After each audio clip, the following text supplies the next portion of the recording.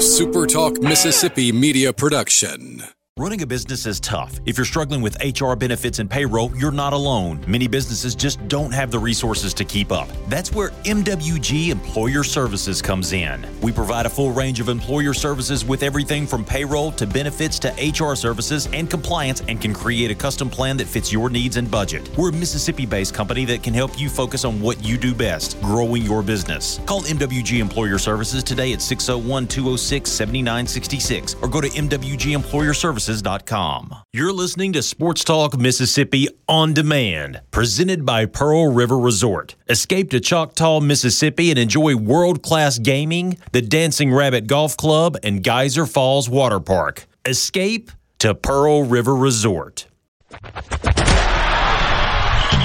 the junction, in the Grove, and to the top. This is Sports Talk Mississippi. On your radio and in the game, right here on Super Talk Mississippi.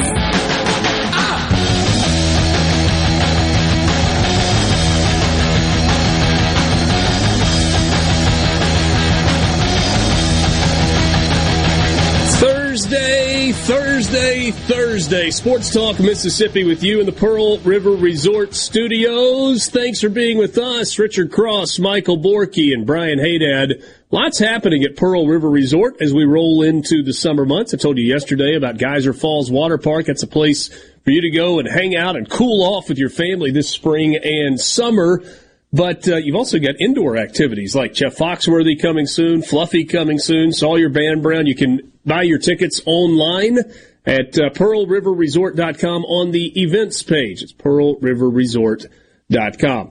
C-Spire text line, best way for you to get in touch with us, 601-879-4395. Again, 601-879-4395. Give your business the edge with gigabit fiber internet from C-Spire Business. It's backed by world-class IT professionals who live right where you do, here in C-Spire country. Check them out online at cspire.com/business. Business, I think, is how it is, not business, but you can try that and see if it works. If it was BIDNEES, I would be really excited. That would be it'd be kind of great, actually. cspire.com/business. Business. Taking care of business. Adam and Monticello got a tooth pulled Tuesday, so I haven't heard you guys since Monday. Have I missed anything? If you've missed anything, Adam, you can go back and get it for free at your convenience as a podcast. The Sports Talk Mississippi podcast is available to you wherever you get your podcast. We would encourage you to just download it. Get the daily download so you don't have to think about it. It's just there when you want it. And you guys like to say rate and review. We don't care what you say, but we sure would appreciate a 5-star rating. I think that's the I'm going to get this verbiage right at some point. I think I got it close to right today. You got it absolutely correct. We have NFL schedule release today. Some of it has already happened. More of it is coming. It's ridiculous. I'm annoyed at the NFL schedule leak day, because that's all it is. I mean, what's the point of having a schedule release night when you're going to let all your teams leak certain games to... I mean, the Saints are either opening with the Titans or the Jags. We know that. Guaranteed, because all the other home games have leaked. You know, the Falcons are the last week of the year. They caught a break going to Green Bay in week 3, by the way. A September road game in Green Bay, that's fine for a dome team. You'll take that. No doubt. No doubt. All the fun is spoiled. I was really looking forward to at 7 o'clock when the social media team releases the super intricate and creative video that they all release. I was so looking forward to that. But now, it's been ruined. It's like when, remember when Endgame happened? Which, this isn't a spoiler because the movie came out years ago. But like on the first screening, people watched the movie, left the theater, and like got on Twitter. Oh my gosh, Iron Man dies. It's like, thanks. Not everybody could go. LaShawn McCoy did that. Yeah. LaShawn McCoy, NFL running back, did that. People were like, you should be put in jail. It's like, don't do that. Not everybody can go to a movie on night one. What do you get out of spoiling the schedule? I don't understand. I appreciate Nick Underhill, by the way. All he said was the Saints open at home, they have 3 primetime games, and the rest will get released at 7. He's got the entire thing in front of him. Sure. He's got the whole thing in front of him, but he's choosing to not ruin it for those of us that actually enjoy to consume things when they happen. I appreciate him for that. We'll see. But you may not be able to watch tonight at 7, Borky, because you will have Ole Miss and Auburn baseball happening tonight at 7. And so that may preclude you from being able to watch the NFL draft tonight. I'm not the NFL draft, the NFL schedule release. I'll flip on over to the baseball when that's over. But no, honestly, this is a night for social media. Because these teams and their social media teams, they truly do work really hard on the release videos. They are almost always super creative. And so it's more fun, honestly. I'll put the baseball game on and just have Twitter up because that's how the teams will show their creativity. It's great. It'll be fun. It'll absolutely be fun.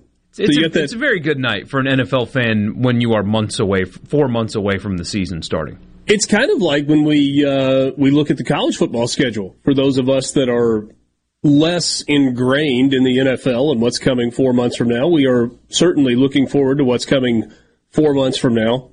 Wait, May, June, July, August? Yeah, less than 4 months, 3.5 months from now. By the way, 100 teams in 100 days starts week after next. Week after next, but it's coming close. Yeah, we are getting very close. We did get a cool leak, though. We could have waited till 7, but the Jets will have a home game on Monday night, September 11th. Mm-hmm. So that's week 1. I mean, that's Aaron Rodgers' debut as a Jet in New York on September 11th. Against the Buffalo Bills, too. Against the Bills. I mean, so great matchup, big high-profile game, and then also, of course, in New York City on that day is very good scheduling. That was a good idea. Yeah, 100% agree on that one. Do you think they did it because it was September 11th and you needed to put one of the New York teams at home, or do you think they did it because they said, hey, we're putting Aaron Rodgers on Monday Night Football for his first game as a Jet? Two birds with one stone. A little of both. Because they just as easily could have put the Giants. Right. And if it wasn't September 11th, they could have started the season with, Thursday night, get Aaron Rodgers' debut. Yeah. Do we know who the Chiefs are playing on the opening Thursday night yet? Lions. Yeah, Detroit got yeah. Really? Yeah. Yeah. People love Dan Campbell. And there are a lot of people that think Detroit's going to be fun, aren't they? Yeah. Defensively, they should be good. Still have no idea in what that division, aren't they the favorite? Are they? Them and the Vikings, You're going to make Detroit the favorite in the division? It's either them or the Vikings. I'm not certainly going to take the Packers with a first-year quarterback, and the Bears aren't there yet, Bears. so no. Bears. Saints-Bears is the opening weekend for the Saints, isn't it? Or is it Saints? No, I don't know. You just spoiled it for Borky, though. Well, no, it's already been ruined for me. It's either Jags or Titans at home. That's right. Which earlier today, I was looking at this thing that said the Packers play the Saints, and I was looking at it, and I was like, where are the Packers? And then I realized I was looking at the Packers schedule. They opened at Chicago. That's what it was. Yeah. It was just in my brain. Yeah. Dwayne and Brandon says, might have missed it. When is the first Saints game, and who are they playing? Either be the Jags. 10th, wouldn't it? Or the Titans, and it will be on at noon probably on Sunday, the 10th. I'm hoping for the Titans because I think they're going to stink worse than the Jags, but in terms of home openers, those are fine. Yeah. Those are fine. I mean, you don't really want Kansas City for a home opener. No. Not that you're going to get the reigning Super Bowl I don't want Kansas City at all. Yeah, you would rather not play them, period. Sure. This afternoon on the Farm Bureau guest line, Bill Bender will join us. We haven't talked to Bill in a while. Bill Bender with the Sporting News, covers college football, does a great job doing it. Very level-headed in his coverage of college football. We'll ask him about what we were talking about yesterday, about the Big Ten possibly dropping that Power 5 requirement for its teams, whether or not he thinks that's going to get done, and whether or not he thinks that's good for the game.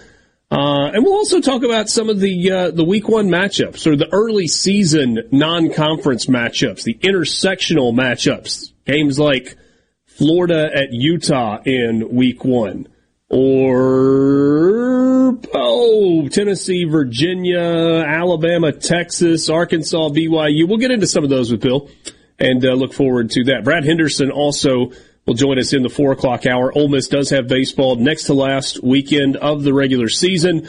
Rebels are hosting Auburn in a 3-game series that begins tonight at 7 o'clock at Swayze Field.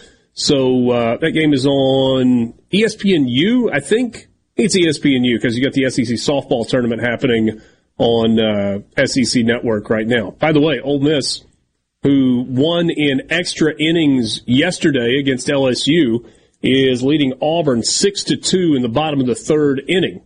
SEC softball tournament happening in Fayetteville at Bogle Park. Yeah, nice softball stadium there at University of Arkansas.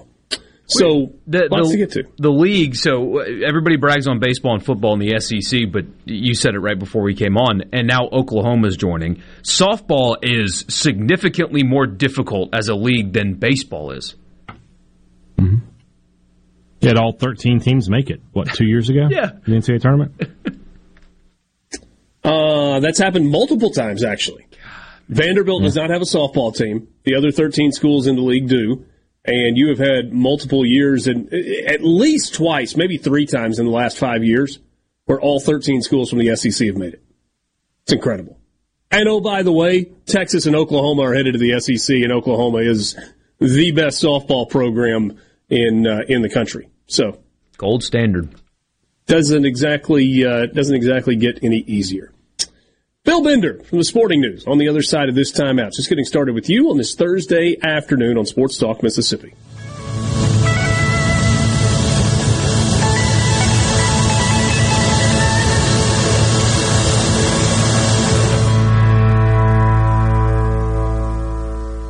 Mississippi. SportsTalk Mississippi. Do you ever get so excited that you just can't wait? Sports Talk Mississippi, covering your Mississippi teams. I've been waiting my whole life for this. Don't touch that dial. Here on Super Talk Mississippi.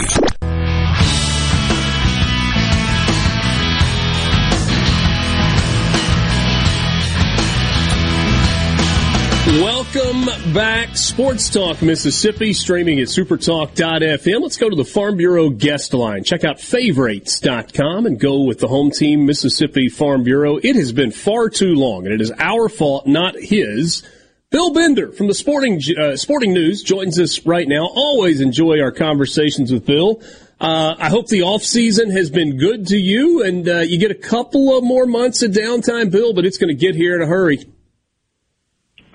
Yeah, I'm doing well. Yeah, NFL schedule release. I've been helping out with that a little bit today. I mean, obviously, it's that talking season part where we'll have plenty of season content here to get us through up until media days. Yep, certainly is on the way. There was a story that popped up yesterday that originated in Big Ten country about the possibility of the Big Ten doing away with the requirement for teams to play a non-conference Power 5 opponent. What are you hearing about that? Do you think it's likely that ends up being the case, or is this just kind of conjecture at this point? It's conjecture in the short term, but I mean, every schedule, once the 12-team playoff happens, I mean, you're going to rest on your strength of schedule within the conference. The SEC will probably go to 9. Big Ten has been at 9. I think they should go to 10, and then they could play whoever they want with the other 2. And, I mean, those are the 2 strongest conferences. They'll probably comprise half of the playoff field.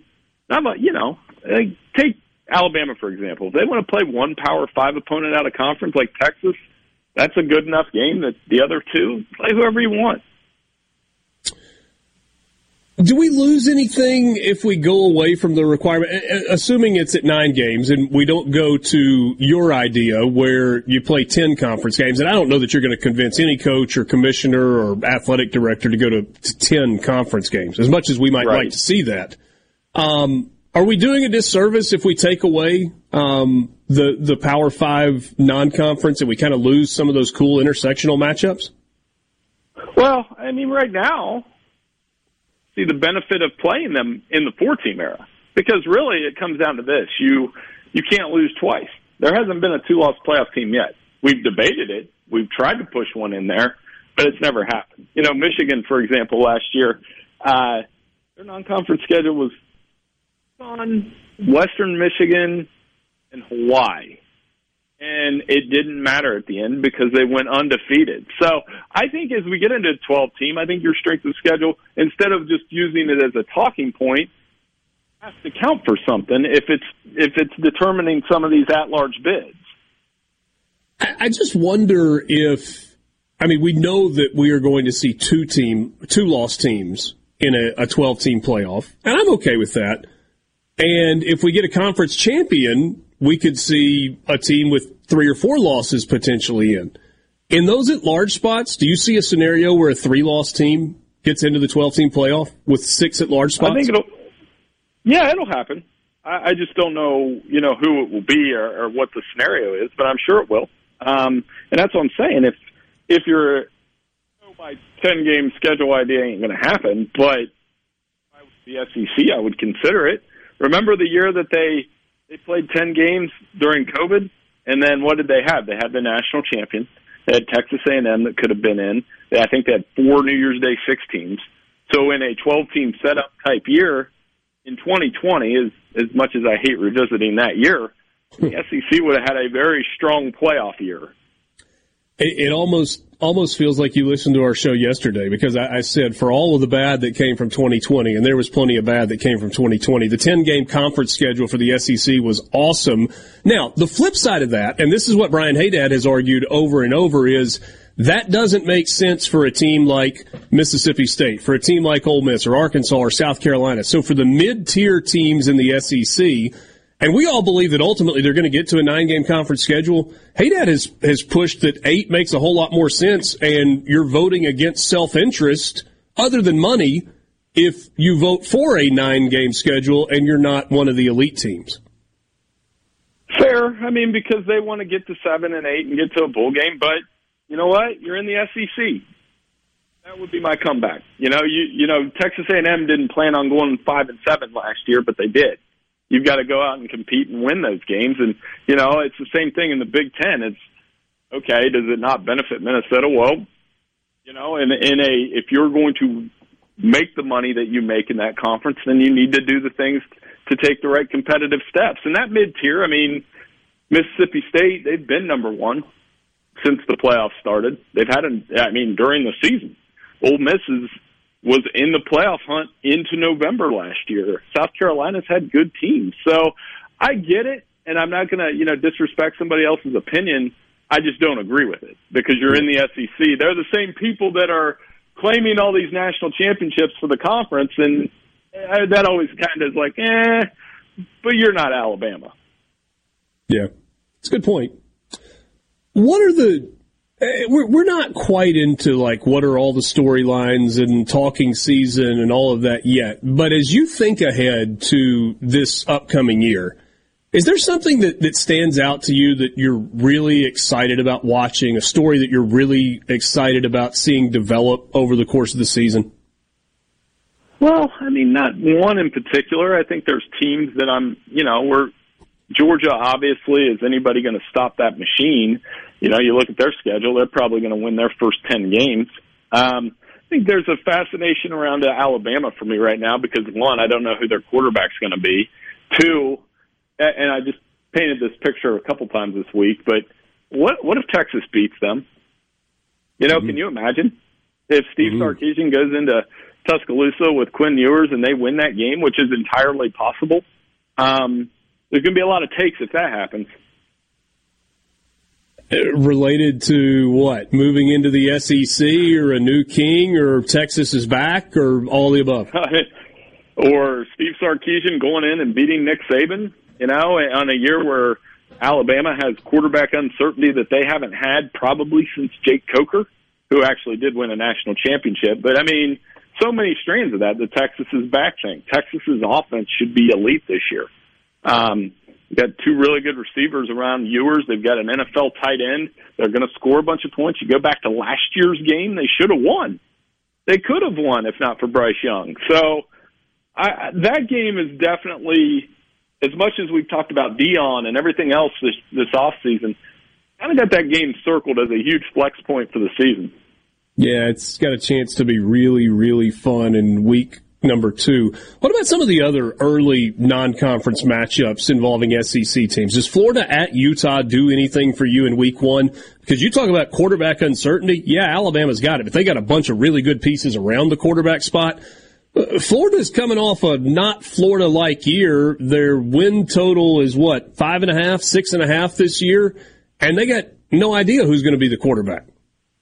Yeah, and, you look at it, and the fact that they had the number 4 pick in the NFL draft and had kind of a disappointing first season with Billy Napier, there's going to be a lot of on that hype, and they're going on the road. You don't see SEC schools go that far west for an opener often. If not, I think I remember Georgia going out to Arizona State once. And, from there, it's, there's a couple more big games. LSU, Florida State's going to be a top 10 showdown right out of the go. Jaden Daniels and Jordan Travis, a couple Heisman dark horses. Be a really fun game. It was a lot of fun last year, and I remember overreacting to it. I could see something very similar coming up this year. All right, last thing for you. Tennessee is intriguing to me. I think Josh Heupel obviously has done a really, really good job. There's no Hendon Hooker. You saw Joe Milton III up close when he was at Michigan. Didn't work out. He comes in. He's named the starter. Doesn't work out. Stays put at Tennessee, which is rare in this era of college football. Looked pretty good in the opportunities that he had at the end of last season. Are you buying Joe Milton being what the Vols need to not miss a beat, or are we going to see the old Joe Milton emerge? He's got to stay accurate. He's got to. That's what made Hooker so special. Around 70% completion percentage. Now we know Joe Milton's got an NFL arm, right? It's huge, and he played very well in those last couple starts, especially against Clemson. He's a veteran player. I think, in terms of a quarterback, he has the most range. Like, he could be this year's Anthony Richardson, or he could be undrafted. On how this year goes. So there is definitely a high fascination factor, especially because they got a 5-star kid behind him. So Josh Heupel's got it going on. Yeah. Low floor, high ceiling for Joe Milton III. I think that might be a good way to put it. Bill, always appreciate your time. Great catching up. Hope the summer's good to you, and look forward to talking to you soon. Hey, we'll do it a couple more times. Thanks so much for having me. Take care. Sounds great. Thank you. Bill Bender from the Sporting News. Give him a follow on Twitter. Great follow there. Does good work. He's involved in some of their NFL coverage today on schedule release day as well. Bill Bender joining us on the Farm Bureau guest line. Check out favorites.com and go with the home team, Mississippi Farm Bureau. We'll take a timeout. More with you right after this.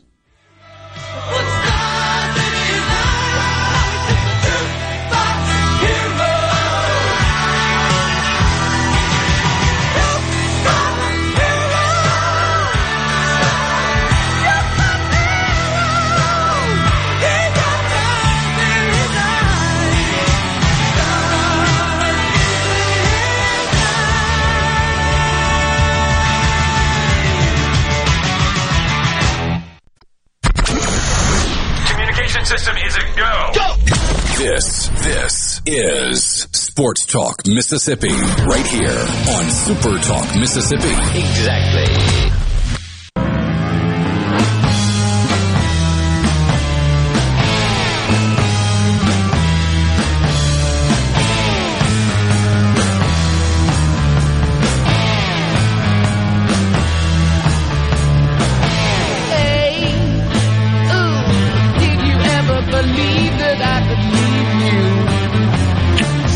Welcome back. Sports Talk Mississippi, Thursday afternoon. Thanks for being with us. Ceasefire text line is open to you, 601-879-4395. Love to hear from you this afternoon.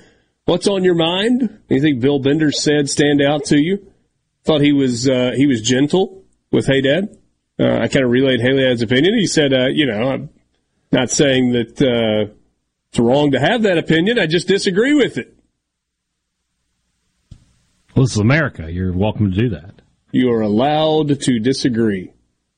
I'm going to be exhausted by the hype coming out of the state of Texas. Because it's not just going to be Texas. It's going to be A&M as well. It's going to be both. And we're going to spend the entire offseason. And by the way, neither of those teams played for a national title last year. Yeah. We can laugh at the A&M hype, though.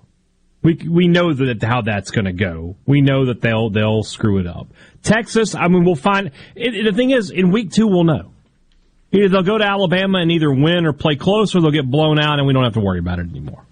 I'm hoping for the latter. The sheer arrogance of Texas. And it's not just them. Everybody's proud of what they have. Ole Miss fans are proud of Ole Miss. Ask them about Oxford. They love it. Mississippi State fans, ask them about Starkville. They love it. Ask Southern Miss fans about Hattiesburg. They love it. Every fan base loves what they got and thinks what they got is the best. But the level in which Texas people take that arrogance is on a level that does not exist anywhere else in college sports.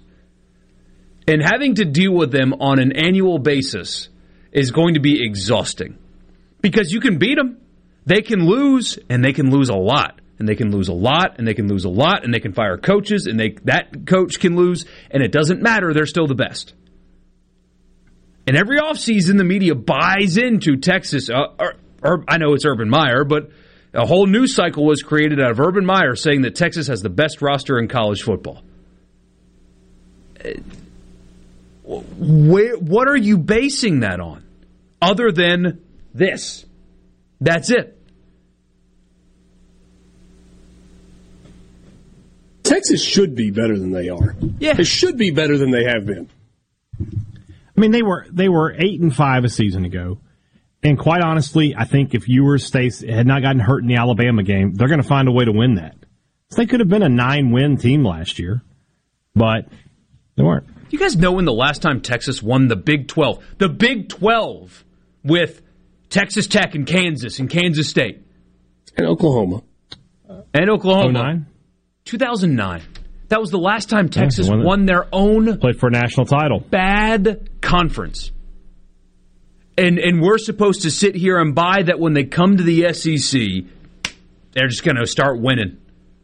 They're just going to start. They can't beat Kansas, but yeah, they're going to go to Starkville and just dominate every year. Sure they are. Yeah, absolutely. Yeah, totally. That's why Ames, Iowa has been a tough place for them to go. I mean, give me a break. Lawrence, Kansas hasn't been the most pleasant experience for them. And also, Austin hasn't been a pleasant experience for Texas when they play Kansas either. I'm so weary of that. And I understand. Bill's right that game is going to have such high profile, and the winner of that game is going to get all the stuff to follow. But can we wait until Texas, I don't know, is good before we start talking about how good they are? I think Bill was just saying that. And by we, I mean the general college football media sphere. Yeah. Bill was cautious. He was.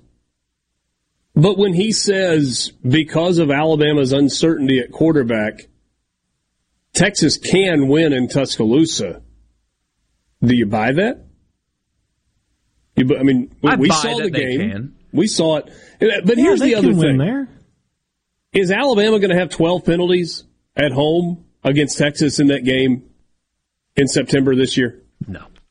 Probably not. But is Quinn Ewers going to play the whole game?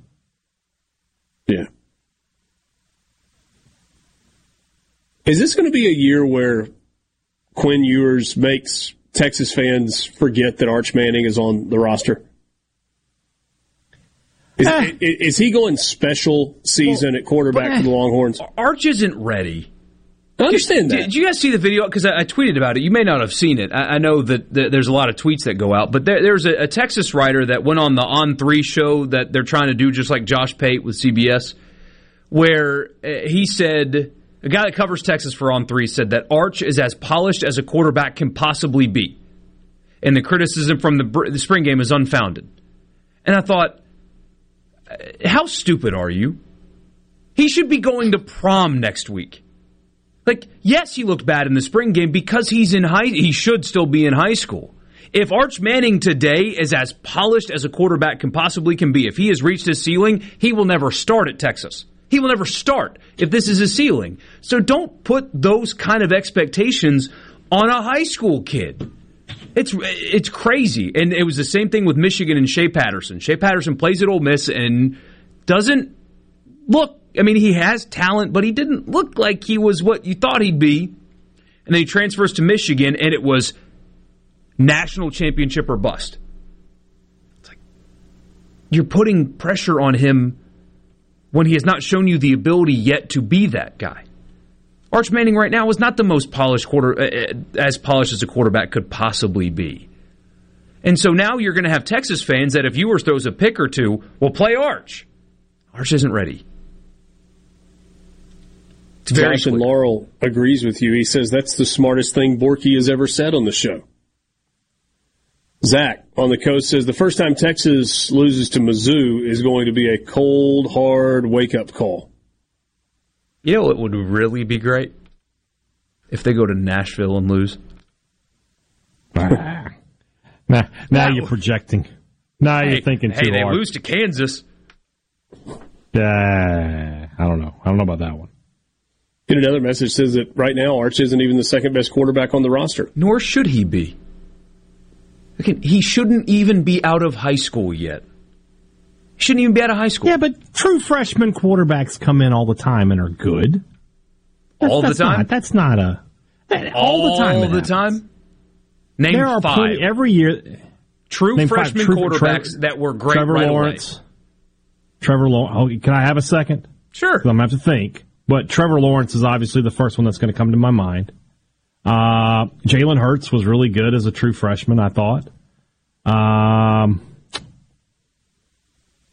Did Vince Young play as a true freshman? I don't. So we got to reach back to 2001. It's just. I mean, but Lawrence is an outlier. I mean, I don't.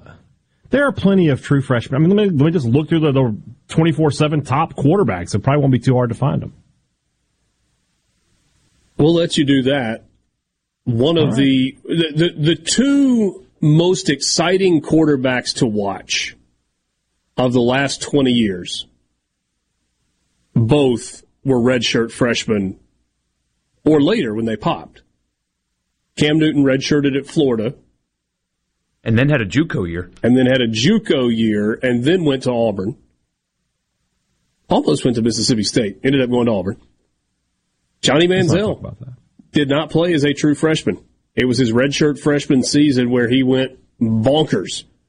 So the two most, I don't want to say individually gifted. That's not fair to describe them in exactly the same way.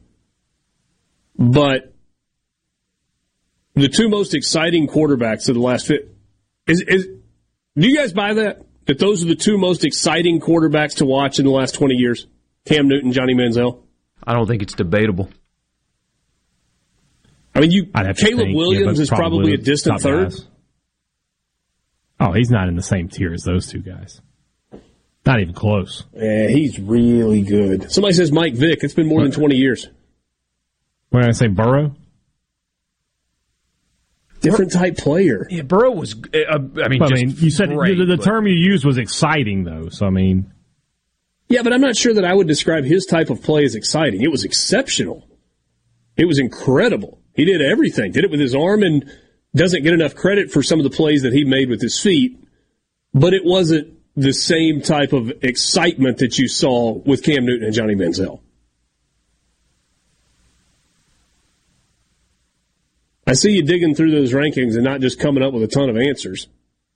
Well, I'm having some issues with 24/7's website. I went back to 2016. The first number one rated quarterback you guys would know, Shea Patterson. Jacob Eason was number 2. He was good as a true freshman.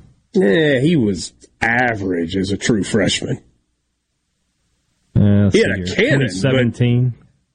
Yeah. That poor kid could not move.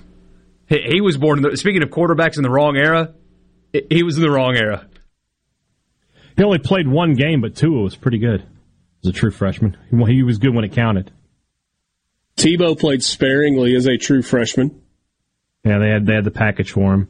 2018, the top quarterback was Trevor Lawrence. Justin Fields didn't play at Georgia, and then obviously he transferred. Was JT Daniels good as a true freshman? At USC. At USC? Wait, at USC, is that where he started? He lost his job, right? Yeah. Sports Talk Mississippi. We'll be back with you after this in the Pearl River Resort Studios.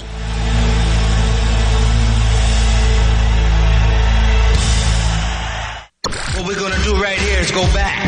And now back to the sports. This is Sports Talk Mississippi. So let's get rolling. On Super Talk Mississippi.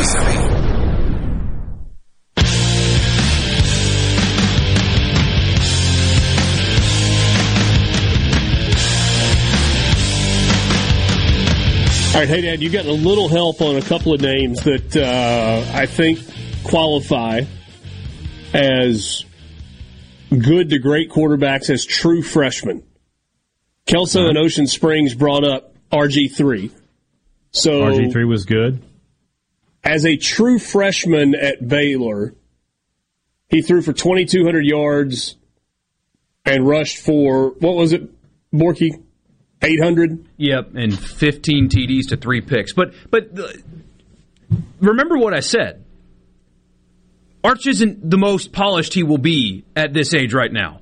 Mm-hmm. I agree with that, but my point is that 5-star freshman quarterbacks come in and can be successful right off the bat. They can, and it happens. It just doesn't very happen very often, though. So we go 2008 RG3, 2012 Marcus Mariota at Oregon, threw for 2,732 touchdowns as a freshman, and he also ran it for 754 yards and 6 touchdowns. That is elite as a true freshman. Yeah. Somebody asked us about Nick Marshall.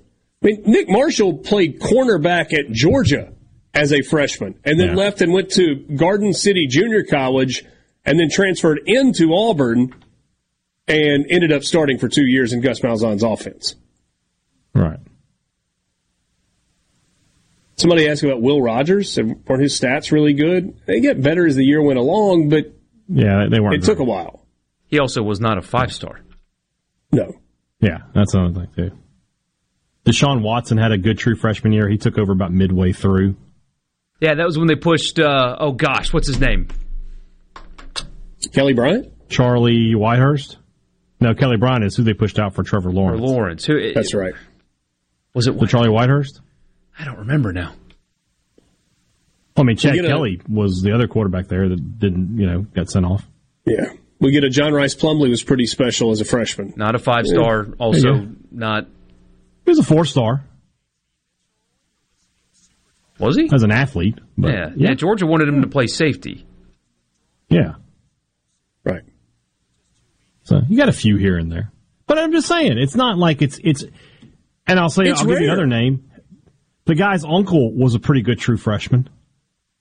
Peyton Manning was a really good. I mean, I know I got to go back a long way on that, but he was never plays his freshman year if they don't have 2 injuries in front of him. True, but they got Wally pipped. That guy. It worked out. The best quarterback played, and I'll be honest with you. And I'm sorry if Romero Miller's listening, but I'm pretty sure that if Eli had played at a true freshman, he would have been pretty good as well. Yeah, he would have been. I don't know if he was ready as a true freshman. He had a good team around that 99. Look, Tennessee didn't think that Peyton Manning was ready as a true freshman. That's a different era of college football, too, though. And freshmen just didn't play much back then. So what, Everybody was he the third or the fourth quarterback used in that UCLA third. Game? They put him into the game in front before Brandon Stewart. Yes. Okay. Because he and Brandon Stewart were the two kind of highly touted quarterbacks that came in together. Brandon Stewart ended up transferring out to Texas A&M. No sense. Makes no sense whatsoever. And look, some of the stories of what Peyton Manning did to try and get an upper hand on Brandon Stewart are legendary. Supposed to be watching film. He's like, I'm good. I'm going to leave. And he would leave and wait on Brandon Stewart to leave and then would sneak back into the building to watch film by himself to try and get an edge on. You know who the backup quarterback on that team was, right? Number 2 guy. Yeah, it was Todd Helton. Todd Helton. Who was the starter in that game that got hurt? Jerry Colquitt was his name. That's right. Colquitt started. He had bided his time behind Heath Schuler. Yep. It was finally going to be his time, and he gets hurt in the first game. Classic story. And that was at UCLA, wasn't it? Mm-hmm. Mm-hmm. Tennessee had a huge. I remember watching that game on TV, and they took so many fans. They took their entire band. I mean, like 400 or 500 members of the band are out there in the Rose Bowl. And yeah, that was when it was born. But it wasn't until it's not like he won the starting job that night and was in the starters. It was against Mississippi State. It wasn't like the halfway point of that season. It was the Mississippi State game. He came in, Helton just couldn't go, and they brought him in. And I remember being at that game and thinking, "Oh my God, Archie's kid, what's about to happen here?" And like the second pass he threw was this 65-yard rope to Joey Kent. I was like, dang it, he's good. I didn't want that. Yeah. Well, and then when they got to the NFL, Peyton played his entire rookie season, and it was not pretty. Yeah. Eli did not start until like week 9, week later. 10, something like that. Kurt Warner started, so, and then he kind of slides over. Borky question, was Taj Boyd the other Clemson quarterback you were trying to think of? I don't think he ever lost his job. He finished out his career. I mean, I can look. Taj Boyd, he's the one that kind of started the elite quarterback play at Clemson carousel. Speaking of quarterbacks breaking in, the Saints will play at the Panthers in week 2. Is that Bryce Young's first home start? It's their first home game. Cole Stout is who we're thinking of. Cole Stout. Porky. His brother played at Ole Miss, right? If you want to call it that. Wasn't Zach Stout his brother? 4 o'clock hour coming up next. Sports Talk Mississippi with you in the Pearl River Resort Studios.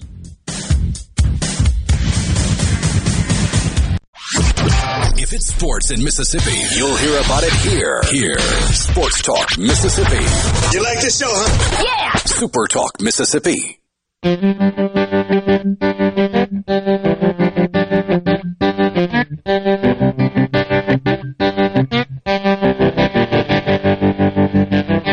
I'd be home every night. Breakfast in bed and we'll never fight. Say I'm wrong when I know I'm right. Got a 1-run game in the SEC softball tournament in Fayetteville. Auburn just hits a home run to make it 7-6. They trail by 1 to Ole Miss. It's a game that should not be nearly as close as it is. Ole Miss had a 6-2 lead, and I think it was the 4th inning. Into the bottom of the 3rd or the bottom of the 4th, wheels just kind of came off. They went walk, E6, walk, caught a fly ball in the outfield, and then just kind of threw it away, had an E4. Anyway, 7-6 game right now. They're in the 5th inning at the SEC softball tournament.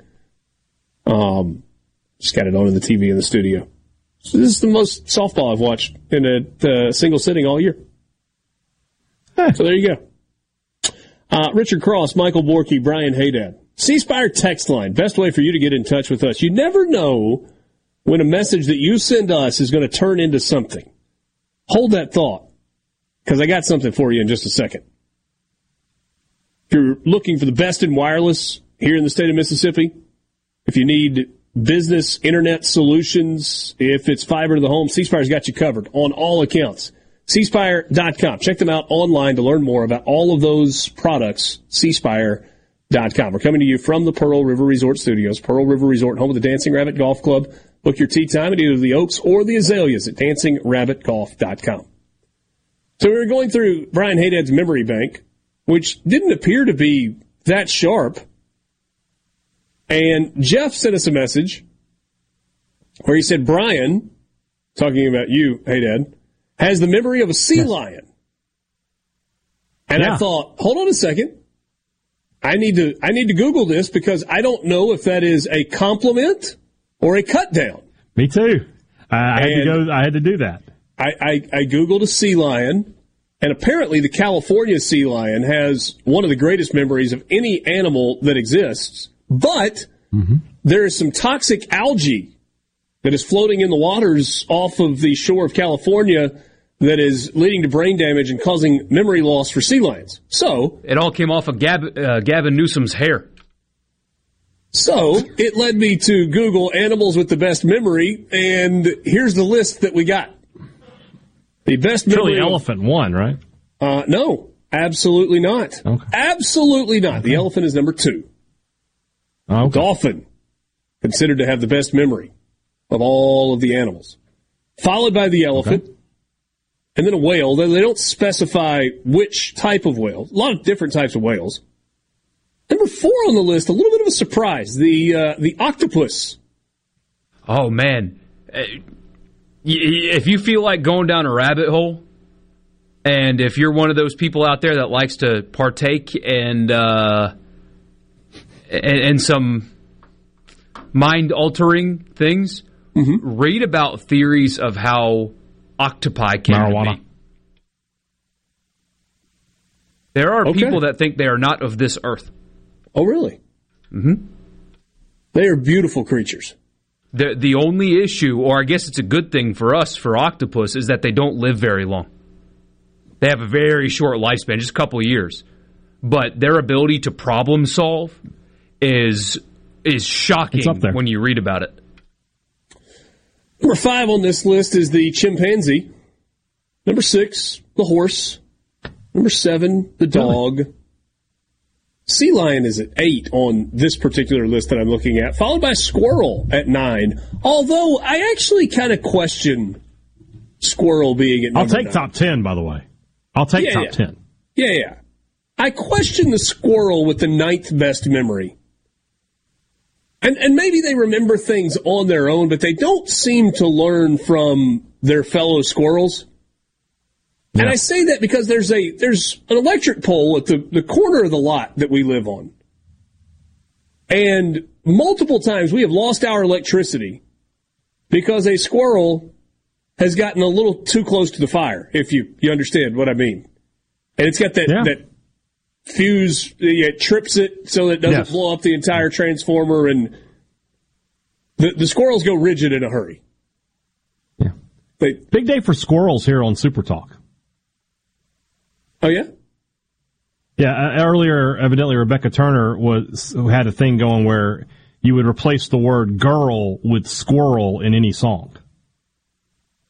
Squirrels just want to have fun. That's what I said. Squirrels That's what I went with. Want to have fun. Yeah. I thought the best one was Motley Crue's Squirrels, Squirrels, Squirrels, personally, but that's just me. Living in a material world, and I am a material squirrel. Yes. It's a big day for squirrels. Clark's Nutcracker is number 10. Not familiar with the bird, but okay. Me either. It's a bird? Okay. Remember back when Ted Lasso was good, and he had the goldfish speech? Mm-hmm. Be a goldfish. Because they have a 10-second memory. They have 10-second memory, yeah. Yeah, not goldfish. The bird one can't be. List. The bird can't be on there. Birds aren't real. They are not real. So, this leads me to a far more important question. If you were an animal, what animal would you want to be?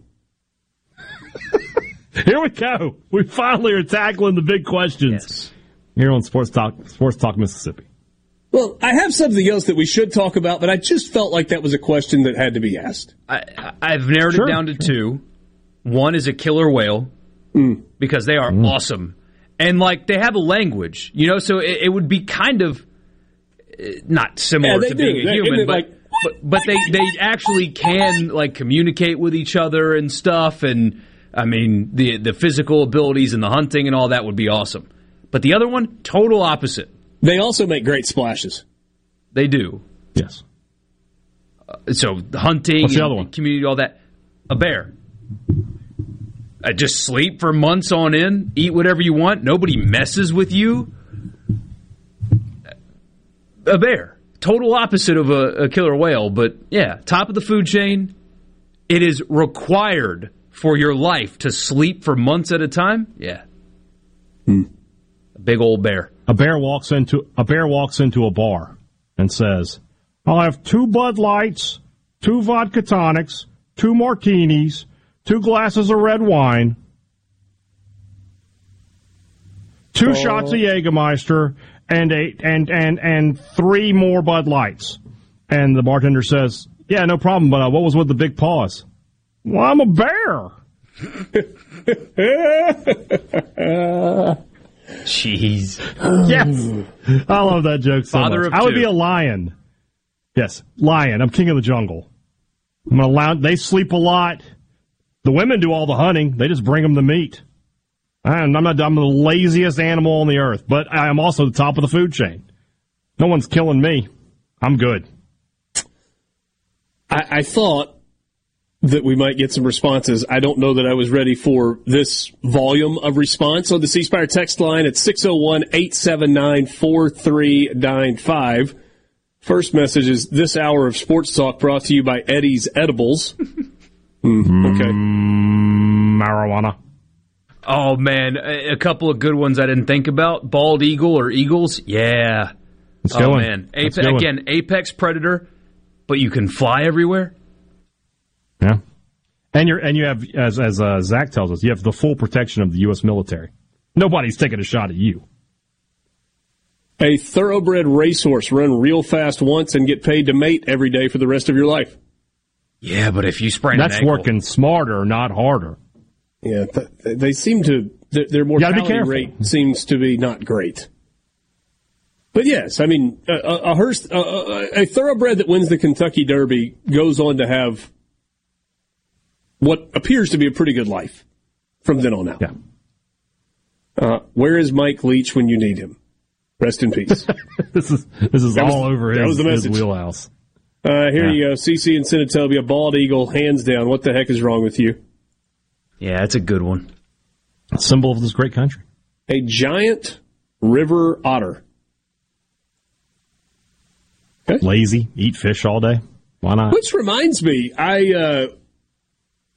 we went to an IMAX deal at the Natural History Museum back this winter, and they had a documentary on beavers. Mm-hmm. Beavers are pretty impressive animals. Yeah, they work hard, they build great houses, live in the water a lot.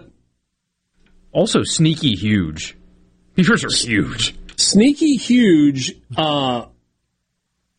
Absolutely an invasive species that you don't want on your property. Ben McDonald can attest to that. If you follow Ben on Instagram, that was some good content back in December, January, February. Or maybe it was like February after hunting season ended. He had on, he finished them off with, is it cordite that you, kind of like the explosive material that you shoot? Really? Yeah. He tried to harvest some beavers, and then finally he was like, you know what, enough of this, and he just blew up the beaver dam. You know. How'd I got to find that? You do what you got to do. But beavers are pretty cool. Occupational hazard, trees falling on them when they chew them to the ground. They have to get out of the way in a hurry. Back to Sports Talk Mississippi. It doesn't get any better than this. On SuperTalk Mississippi.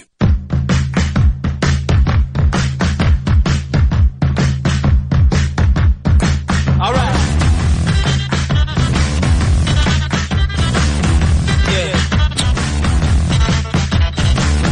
All right, I had the wrong explosive material. It's tannerite, not cordite.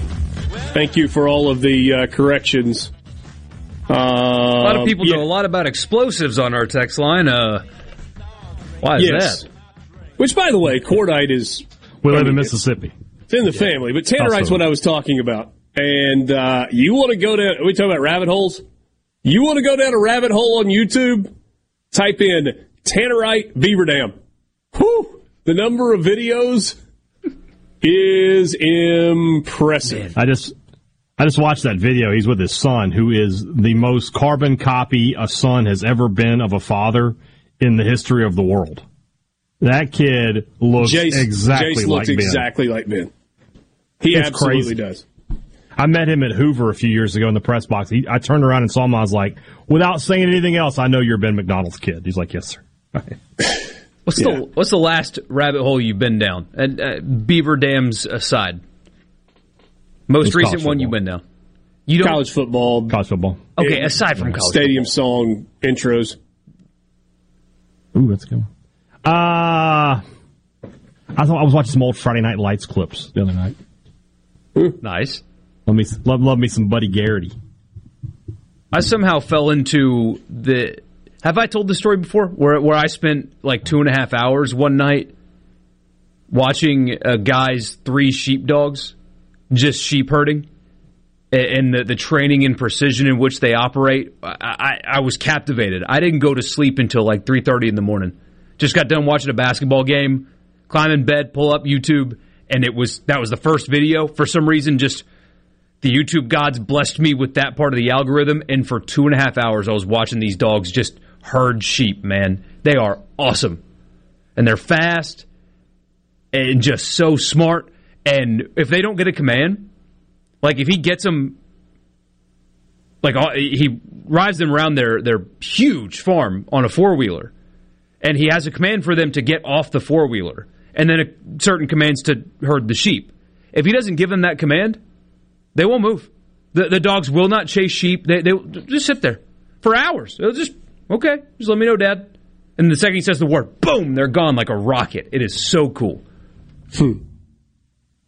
Borgie, you were not captivated. You were high. No. That comes in on the C-Spire text line. I don't do that. Admittedly, I tried. That was all in college. I have matured since then. Paul would be proud of me. Thomas in Greenwood reminds me that cordite is British stick gunpowder. All right. So let's get back to some sports stuff. That was fun. That was. It was a fun diversion. Yeah.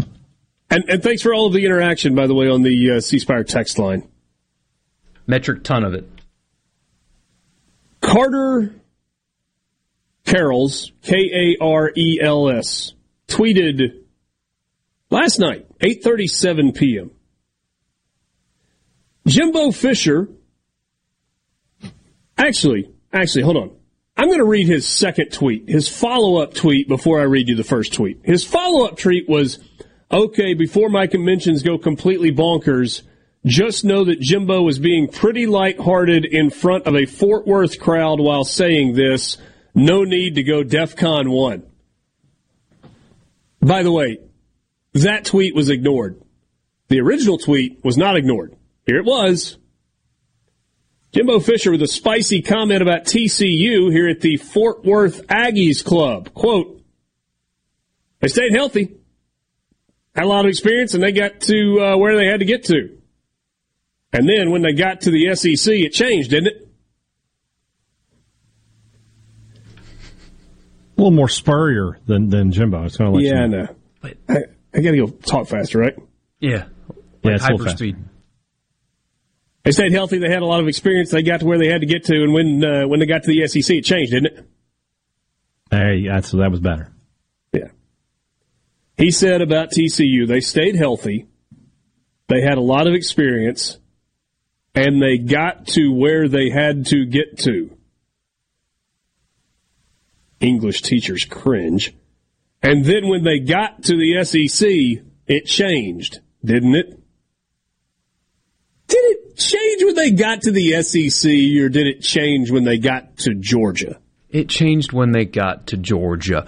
I wish somebody in that room would have been, raise their hand, hey, Coach, is Appalachian State in the SEC? Oh, the SB. Okay. SBC, not SEC. That's right. I mean, this is spawned the reaction that you would expect it to spawn on Twitter. Mac Engel, who's been on this show a bunch of times and is a columnist at the Fort Worth Star-Telegram, he simply said, why would he say that coming off that season? In fairness, I think Jimbo treats the club meetings the way a lot of coaches used to treat the club meetings. You know, you're supposed to deliver a zinger or two and get some laughs and get some applause. It's supposed to be a feel-good night. But coming off the season they've had, and given even the way some Aggie fans feel about Jimbo, you immediately get reactions like this one from Eddie O. No, not that Eddie O. When Texas A&M got to the Sun Belt, it changed, didn't it? with a screenshot of the 17-14 final score of App State over Texas A&M. I mean, the responses are just over and on and on and on and on and on. Is he just not smart? No, it goes back to the other thing. It goes back to he's at one of these rubber chicken things and he's just making jokes. All right, you're allowed to crack jokes. It's okay. It'll be all right. I'm not gonna get overly. Aren't the jokes less funny when you are a perennial underachiever and a team that should be well below you in your state played for a national championship? Sure, but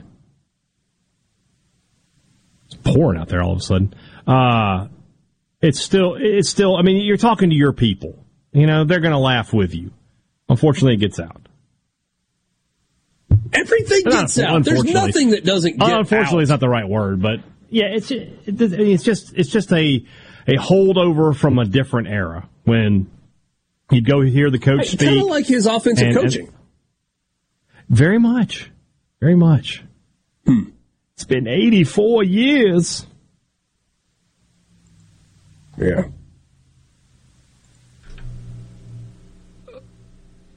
I get it. Talking to people and stuff, but man, the lack of self-awareness is because this is every offseason, right? I mean, this isn't that much, but the ranting about how none of our kids get paid, and it's just sometimes just you don't have to say things, you know. I mean, you would think that somebody that's gotten beaten up the way they have in the SEC wouldn't be doing the conference pride thing with somebody else who made the playoff, who would have beaten his team, by the way. TCU would have lined up and beaten the crap out of Texas A&M last year, just like Appalachian State did. Mm-hmm. And, buddy, they're in Miami in week 2. That's a fascinating game. That's a game that A&M won last year. They beat Miami last year. Yeah, Miami was bad, and Miami's got problems. That's a game that's flying under the radar, though. You want to end the hype early? You want to derail the hype train? Go down to Miami and lose. And then you want to start really ratcheting up he needs to get fired, which is going to be so funny knowing that Ross Bjork is going to have to ask people to stroke a $70 million check to Jimbo Fisher. 80. Well, he'll get paid for this season. I guess, yeah. So what is it? He's owed, if they fired him after this past season, what would it have been? 81? And now it'll be 72, right? Isn't that? I thought last year was 95 and this year is 81. Oh, gosh. Is it really? Okay. Well, I think that's right. You're going to see, if they lose to Miami in week 2, you're going to start seeing people calling for his termination with that buyout in place. And they might have to do it.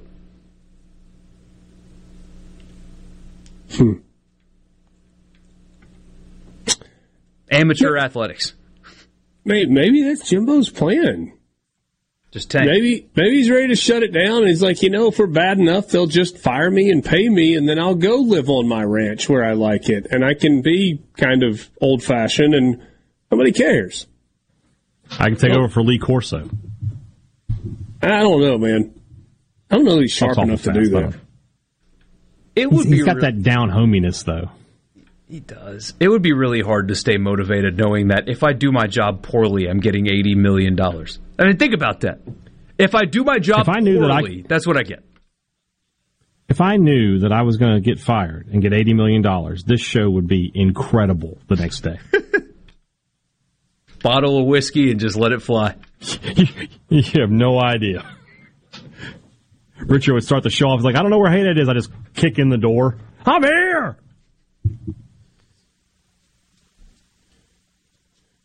He loves to ride horses on his ranches. Good for Jimbo. Hey. Brad Henderson will join us next on the Farm Bureau guest line. Sports Talk Mississippi on SuperTalk Mississippi.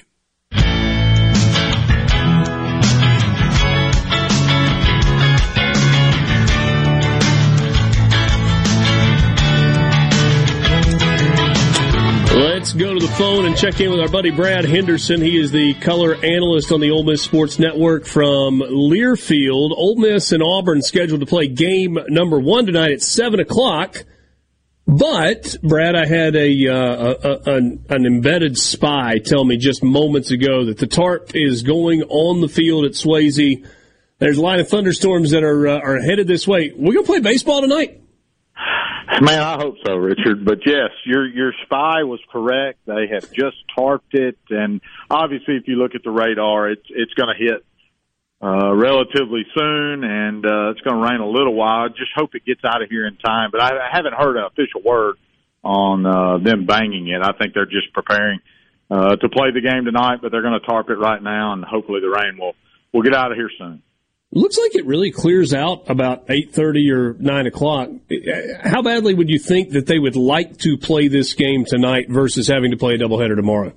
Yeah, I think you would want to play it tonight. Anytime you can avoid a doubleheader, I think that's what you want. Obviously, it's always a tough call for any coaching staff trying to play weatherman as well. But yeah, I think they would like to go ahead and get game 1 in. It's a nationally televised game, and we'll just keep an eye on the radar and hope for the best. But yeah, clearly if they had to bump it to tomorrow, it wouldn't be that bad if you could play a doubleheader in tomorrow. But if tomorrow was Saturday, right? But it's a Friday, you'd have to start fairly early, and so that probably affects some of your crowd. So we'll see what happens. But yeah, I think they're preparing to get it in tonight, and then Mother Nature may tell us otherwise. But as of right now, I think they'll try and get 9 in tonight if they can. And with graduation weekend, you got a lot going on campus, and it's kind of hard when you have to push that around with so many extra people on campus. So it's Ole Miss and Auburn starting a 3-game series, and it's two teams that found themselves in a similar position at the halfway point of SEC play. Auburn was a little bit better than Ole Miss. They were 5-10 through 15 games. I guess Ole Miss was, whatever it was, 3-12 through the first 15, or whatever that number is. Auburn has played much better baseball in the second half of the season, so over the last 3 weeks. Why do you think that is? Well, I think a lot of it's Bush Thompson, right? I mean, those guys just grind, and they just find ways to win ball games. Same Auburn team that was in the World Series last year. But you're right. I mean, you look up 2 weeks ago, they beat a top 5 South Carolina team 2 out of 3. Last week, they beat LSU, the top-ranked team in the country, 2 out of 3. They just play hard, and I think they've just found ways to win, not only at the plate, but, they've had some guys step up as well on the mound. But, that's kind of how they are. That's what they do. They want to keep it close and then try and figure out a way to beat you in the end. So, I'm sure you guys have talked about Butch Thompson, but he's one of the good guys in this business. No doubt. And you certainly like to see him doing well, but hopefully Ole Miss can play well and win a series this weekend. And Brad, the truth of the matter is Auburn has dealt with what a number of programs have dealt with, but I feel like outside of Auburn circles, because Auburn baseball is not as high profile as some of the programs in the SEC, you don't realize that they lost their ace on the opening weekend. So Joseph Gonzalez has not pitched since the opening weekend, very similar to Hunter Elliott at Ole Miss. Arkansas has had to deal with a bunch of injuries. LSU's had to deal with a bunch of injuries. Lots of teams have. We've talked about that throughout the course of the year. But without Joseph Gonzalez, they've kind of scrambled and have kind of stumbled upon a guy, although I don't know that he's going to throw tonight. I haven't looked at the rotation. I mean, Tommy Vale has kind of been the front of their rotation guy. He ended up throwing game 2 last week, so he didn't have to go up against Skeens. And I think that was a strategic move, but it really is impressive given the fact that they lost their number 1 guy this year. Yeah, and Tommy Vale has really stepped up, and he's going to pitch game 2 this weekend as well, Richard. But his numbers are off the chart. But tonight it's an interesting call. They're going to go with Chase Alsop, who has he's pitched in 8 or 9 conference games, but he's only started 1. And the numbers are just okay, and I haven't had a chance to talk to their radio crew yet on the reason behind Alsop. So, yeah, they're going to go Alsop tonight, Vale tomorrow, and Herberholtz for Game 3. So it'll be interesting tonight because you look at Alsop's numbers and you think, man, Ole Miss has got a chance. Teams are hitting 320 against him on the season. Now he's a little better in league play, which tells me that he's pitched really good his last few outings, hence the opportunity tonight. But, yeah, we'll run Xavier Rivas out there. And from a numbers standpoint, the teams are pretty even until, obviously, you get to the win-loss column, especially in conference. But, they haven't hit many home runs. They've hit 65 on the season. Ole Miss is hit 81. They're hitting 286 as a team. Ole Miss hitting 292. They're pitching at a 6.18 clip ERA, and we're at a 5.96. So, the numbers are pretty similar up and down the board. It's just Auburn has found ways to win games, and Ole Miss certainly hasn't. So where is Ole Miss right now, Brad, in your mind? Obviously, this is a season that has not gone the way that anybody associated with Ole Miss baseball, whether you're talking about coaches, players, fans, administration, whoever. Nobody wanted it to go this way. And I don't know that anybody expected it to go this way, certainly to be dead last and out of the SEC tournament with 6 games to play. So what are they playing for? I mean, there's still a mathematical chance to get to Hoover, but, you got 3 teams playing for one spot, and both of those other 2 teams have the tiebreaker on Ole Miss. Yeah, but, obviously when I played, Richard, I had to endure some seasons like this myself. And at the end of the day, when you're 18, 19, 20, 21 years old, it's another opportunity to play at a beautiful ballpark in the best league in the country. And I think that's how they view it. As a fan, which I am now, after Game 2 in Missouri, I'd have told you maybe they've thrown the towel in. But you saw a little fight there. You saw a little fight there on Saturday in Game 3 when they scored 20 runs. That gave you a little glimpse of hope that they're going to try and finish strong. And that's really all you can ask for. And mathematically, they're not out of it. We're numbers people now. And so you're right. We're tied with Mississippi State, but we've got to finish one game ahead of them. We've got, we're one back of Missouri, but essentially you have to win one more game than they do, right? You're essentially 2 games back right now because they have the tiebreaker as well. But, I think as long as mathematically there's a chance that they're going to keep fighting. And again, same way we did. I remember as a freshman, I think we were 6-24 in the league, and we finished the season in Starkville with a team at Mississippi State that ended up going to the World Series, and we beat them 2 out of 3 in Starkville in 96. I know 97 or 98, we beat LSU 2 out of 3 at home, and mathematically we were out of it, and they went on to win the World Series. So, it's a pride thing as well, right? You can't show up at the yard and not expect to give 100%. So I think we'll see that from Ole Miss this weekend, and then we'll just see where it shakes out from there. All right, so big picture, and this is not a right now question, but like a looking to the future question. What's Ole Miss got to do to avoid this happening again a year from now? Yeah, I think you've got to, if you've got the ability, you've got to go out and get some playmakers. And I'm talking about immediate help, and obviously the portal, I think, will be a huge player this year. I also think if there's some borderline draft guys, you've got to figure out a way to try and keep them on campus. There's going to certainly be some guys, your Kemp Aldermans, your Gonzos, that are fixing to make a lot of money, and good for those guys. But there may be some other guys like your Xavier Rivases, your Groffs, your Legiers, guys like that will probably have an opportunity at the next level, but also have some eligibility left. I try and find a way, to keep those guys on campus. They can help you win baseball games. But I think the portal is going to be the biggest key for Ole Miss, and they're going to have to plug some guys in, several guys in that can be immediate impact players, and then you hope your Will Furnaces of the world, your Judd Utermarks of the world, you start to see some better results in year 2, kind of like we did with Kevin Graham, kind of like we did with Elko Bench. It's always fun to see those guys grow up, but they're going to have to grow up in a hurry next year and contribute at a higher level. So yeah, they're going to have to revamp some things and take advantage of this portal, this NIL stuff to get back at a competitive level where we're hosting regionals, hosting super regionals, and trying to make that postseason run. And the truth of the matter is, and nobody wants to attach real numbers to it, but we've heard the numbers whispered or not even whispered in some cases. But if you're going to rebuild a roster and you're going to do it in a way that you can be competitive at the top of the SEC, it's expensive now. You got to have dollars to spend. That's the world we live in, and you know it's still relatively new, but you know some people have figured it out pretty quickly, and it's paid off. So.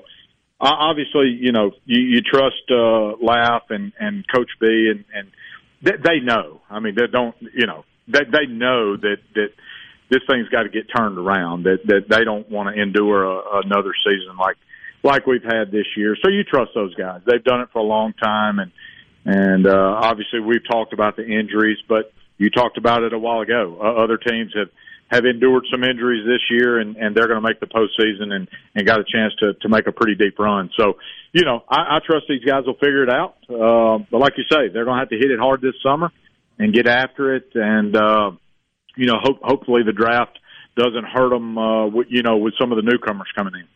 Hindu, thanks as always for your time. Hopefully we got baseball tonight. Yeah. You bet, Rich. I got one quick question for you. Has it been a slow day? I mean, I flipped you guys on a while ago, and we're talking about squirrels. We're out of time. You can be a part of Sports Talk Mississippi. 888-808-8637 on SuperTalk Mississippi.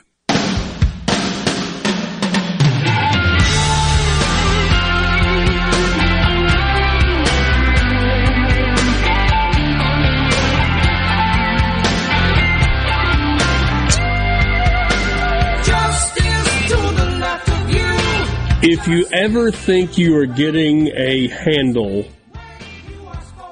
on NIL and the legal structure of NIL, just wait a day, because something's going to change. We go to the state of Missouri. I bring your attention to House Bill 417. I don't know if you guys have heard about this yet or not. Missouri was one of the early adopters of NIL reform when Governor Mike Parsons signed an amended bill in June of 2022. This week, they have amended the NIL bill for Missouri, and boys, it is a game changer. A contingent of Missouri Tigers coaches, including Eli Drinkowitz, were in the House chambers yesterday when the bill passed. National NIL observers say the bill will, quote, have a major impact on college and high school NIL in the Show Me state.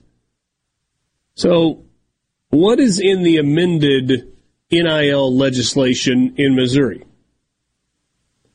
Coaches and school officials will be allowed to attend meetings between student athletes and a third party where NIL compensation is negotiated. Language was added that says conferences and the NCAA shall not penalize a school as a result of an athlete receiving NIL, may not investigate a school for engaging NIL activity, may not penalize a school for an institutional marketing associate paying an athlete for their name, image, and likeness, and the law shall not be construed to qualify a student-athlete as an employee. But most importantly, this new and revised NIL legislation in Missouri allows high school recruits to enter into NIL deals and start earning endorsement money as soon as they sign with an in-state school.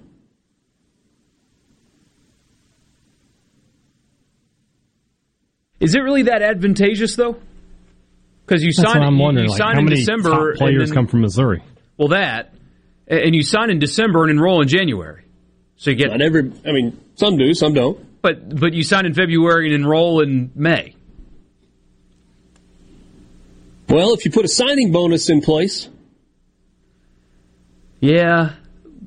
But it, is, hey, you got to wait 2 more months to get your money, or spoiler alert, So I may have misspoke. You just bend the rules a little bit. So there were 11. There was one 5-star and 10 more 4-star players in Missouri a season ago. Oh, wow. Of that 11, 4 signed with Missouri. Wow. The number 1 guy went to Oklahoma. The number 1 and number 3 guy went to Oklahoma. The number 2 and the number 4 guy went to Notre Dame. Number 5 went to Tennessee. Number 6 went to Alabama. And number 8 went to LSU. And I mean, how about just complicating the maze of state laws? I mean, Charlie Baker went to Capitol Hill and had productive meetings with Congress, and you know what they got done? Nothing. You know what their focus is on now? 2024 presidential election. And that's going to be fun. I mean, that'll be great. Yeah, but I mean, you think anybody in Congress going into an election cycle is worried about college athletics? Well, you think anybody in Congress going into any cycle ever is worried about actually improving our lives in any way, shape, or form? Do you think anybody in Congress is worried about anything but themselves at all times of the day, every day of their life? Those are all rhetorical, right? Yeah.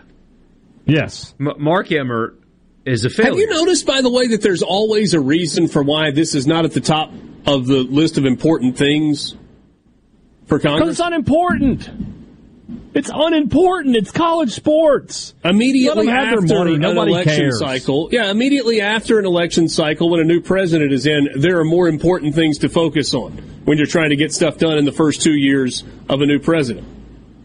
And in the second 2 years of a new president, that's right. Say what? Okay. I was like, what is that noise? Oh, yeah, man. It's like I got Noah outside the door. Okay. They just had a run on gopher wood at the lumber store. Beavers and squirrels lining up 2 by 2 out there. Yeah, man. I got great memories. I saw some people in the media, in sports media, compare Mark Emmert to Roger Goodell, that they're really good punching bags. No, Goodell's league is wildly successful and growing and doing well and healthy. Mark Emmert was a failure. He was an absolute failure. They could have gotten out ahead of it. Everybody knew it was coming. Constituents don't hate him. They love him. Love him.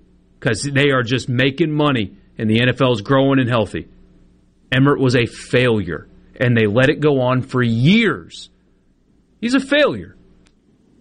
5 o'clock hour just around the corner. We got the news coming up. Then we'll get to the college football fix. This is Sports Talk Mississippi in the Pearl River Resort Studios. Sports Talk Mississippi, covering your Mississippi team with live reports from games and practices, plus exclusive interviews. Weekday afternoons starting at 3 on SuperTalk.fm, the SuperTalk Mississippi app, and always live on your local SuperTalk Mississippi radio station.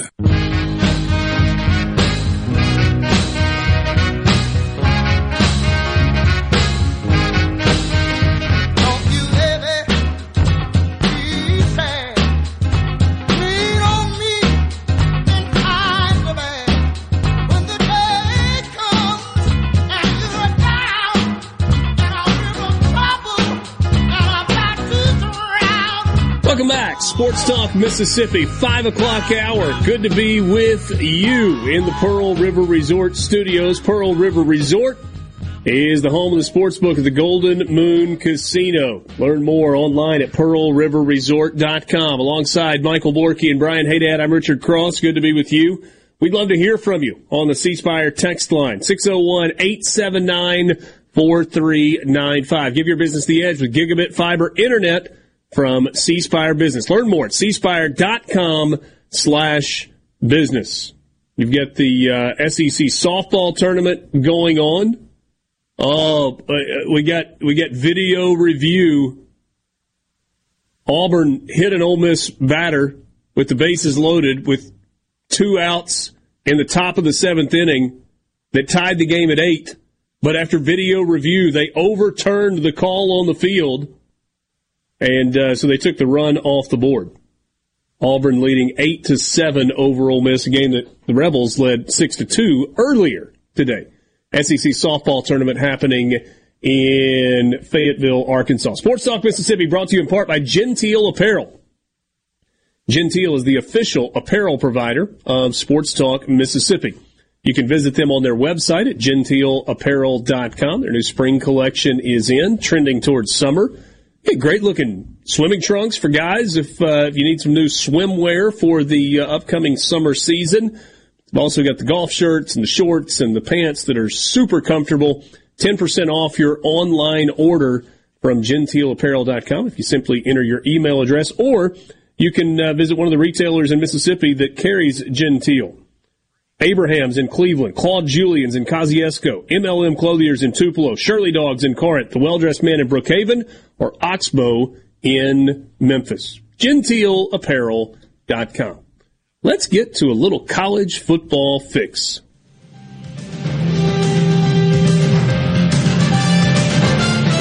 Your college football fix is brought to you by Ford and your local Mississippi Ford dealers. Good deals on F-150 trucks right now. Finally getting some inventory back on the lots all across the Magnolia state. Good financing. You can learn more at buyfordnow.com or talk to your local sales rep at your local Mississippi Ford dealer. So we were looking at win totals for SEC teams yesterday. And we got through 10 of the 14 teams. Well, 9 of the 14 teams. Haydad and Borky decided that we weren't going to talk about Missouri because they don't think Missouri should be in the SEC. There's just no need. And so we were left with the 4 highest win totals in the conference, according to Caesar Sportsbook, to take a look at. Tennessee coming in at 9. Total number of wins for the Tennessee Vols at 9. They are replacing Hendon Hooker at quarterback. They are replacing Jalen Hyatt at wide receiver. It was a fast, prolific offense a year ago. They have spent a running ton of money in the portal. Tennessee at 9 wins. You guys like the over or the under? I don't think they'll beat Alabama again. I mean, the game is in Tuscaloosa. And then I don't think they'll beat Georgia. So I'm just asking myself, do I think they're not going to slip up, right? Because those are the only 2 games they're probably likely to not be favored in. They open the season in non-conference play with Virginia in Nashville. They have Austin Peay, they have UTSA, and they have UConn as the non-conference opponents.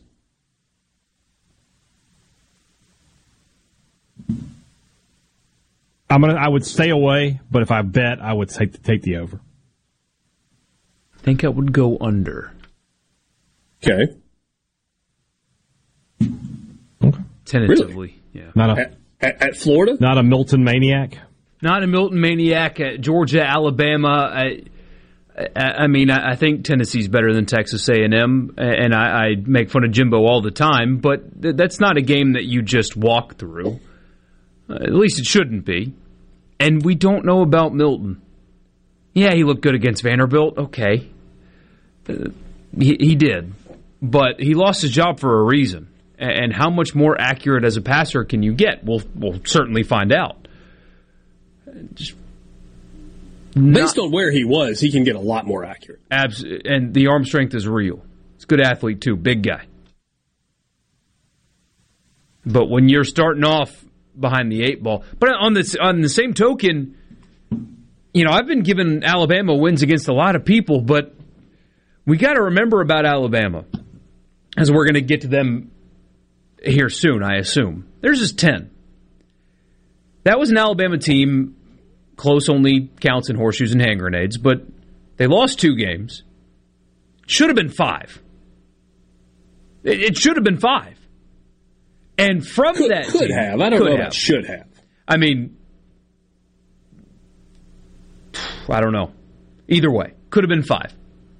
And that team lost the Heisman Trophy winning quarterback, apparently a first-round pick at running back, the best defensive player in the game, about a dozen other guys, and both coordinators. And now their quarterback room, you don't love it. You certainly don't love it. Not compared to what they've had the last 2 years. It's less good than it was a year ago. And so, of course, you should give a Nick Saban coached Alabama team the benefit of the doubt until proven otherwise. But I do wonder if the benefit of the doubt is going to blind people from what is reality in that, and it is that I think Alabama is going to be very mortal in 2023. They're still, they're going to compete for the West still, probably going to win double-digit games, but it's not going to feel insurmountable the way it has years prior. All right, so let's just jump to Alabama for a second. 10 is their number. Middle Tennessee in the non-conference, Texas in week 2 at home, at USF, new coach at USF, and Chattanooga in week, their next to last game of the year. It doesn't matter. Their non-conference games are irrelevant. Except for Texas. It's just... Texas is absolutely relevant in week 2. I think they'll win that game. It's funny, a few months ago I would have... But are you doing that based on benefit of the doubt from Nick Saban? Or are you doing it based on... I was about to explain, and then you just interrupted me. It was incredible. I was about to explain everything. A couple months ago, before spring practice ended, I had totally bought in that Ty Simpson was going to be the next great Alabama quarterback. I was like, all right, he's got the pedigree, 5-star kid. He'll be a great fit in this offense. And now I've kind of gotten away from that. I still think they're talented enough to beat Texas at home. Because as you said earlier, are they going to have 12 penalties again? Probably not. And I don't know that I buy into Texas as much as Bill Bender was. I'm not as far down the road as Borky is, just ready to tell them that they're terrible. But I think Alabama goes 4-0, and then it's just, what are they doing in conference? I think they'll beat Tennessee. They get LSU at home. Who's beating them? Anything we're picking you may think here? I'm crazy. I know it's let me raise a possibility. Okay. We don't believe in Texas A&M, right? But for whatever reason, Texas A&M plays its best game of the year every single year against Alabama. Yeah. October 7th, middle of the season, in College Station. Just saying. Yeah, I'm not going to go down that road with you. I would tell you, like I said, any Alabama loss is a big upset in my opinion. So, do I think they get upset twice next year? No, I don't. I would go over. So if Alabama was going to lose 2 games, who would those 2 be? Tennessee and LSU, even though those are both at home. Both at home. Their road games don't really worry them. They have Tennessee at home on October 21st, and then an open date, and then LSU at home on November 4th.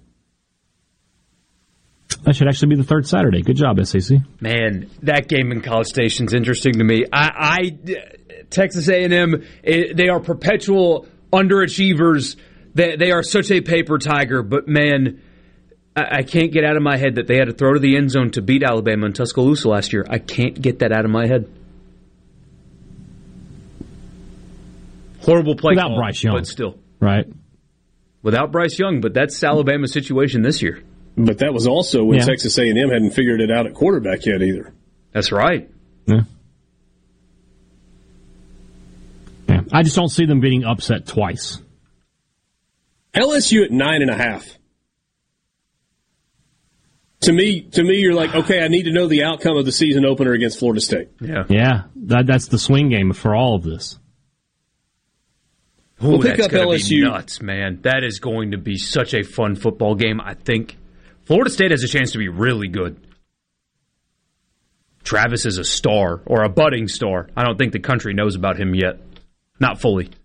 That game is in Orlando on September the 2nd, or do they play that one on the 3rd? Sunday, September 3rd, all by itself. That'll do a massive number. We'll pick this up. Sports Talk Mississippi, covering your Mississippi teams with live reports from the games and practices, plus exclusive interviews with coaches, players, and legends from the past. Sports Talk Mississippi on SuperTalk Mississippi.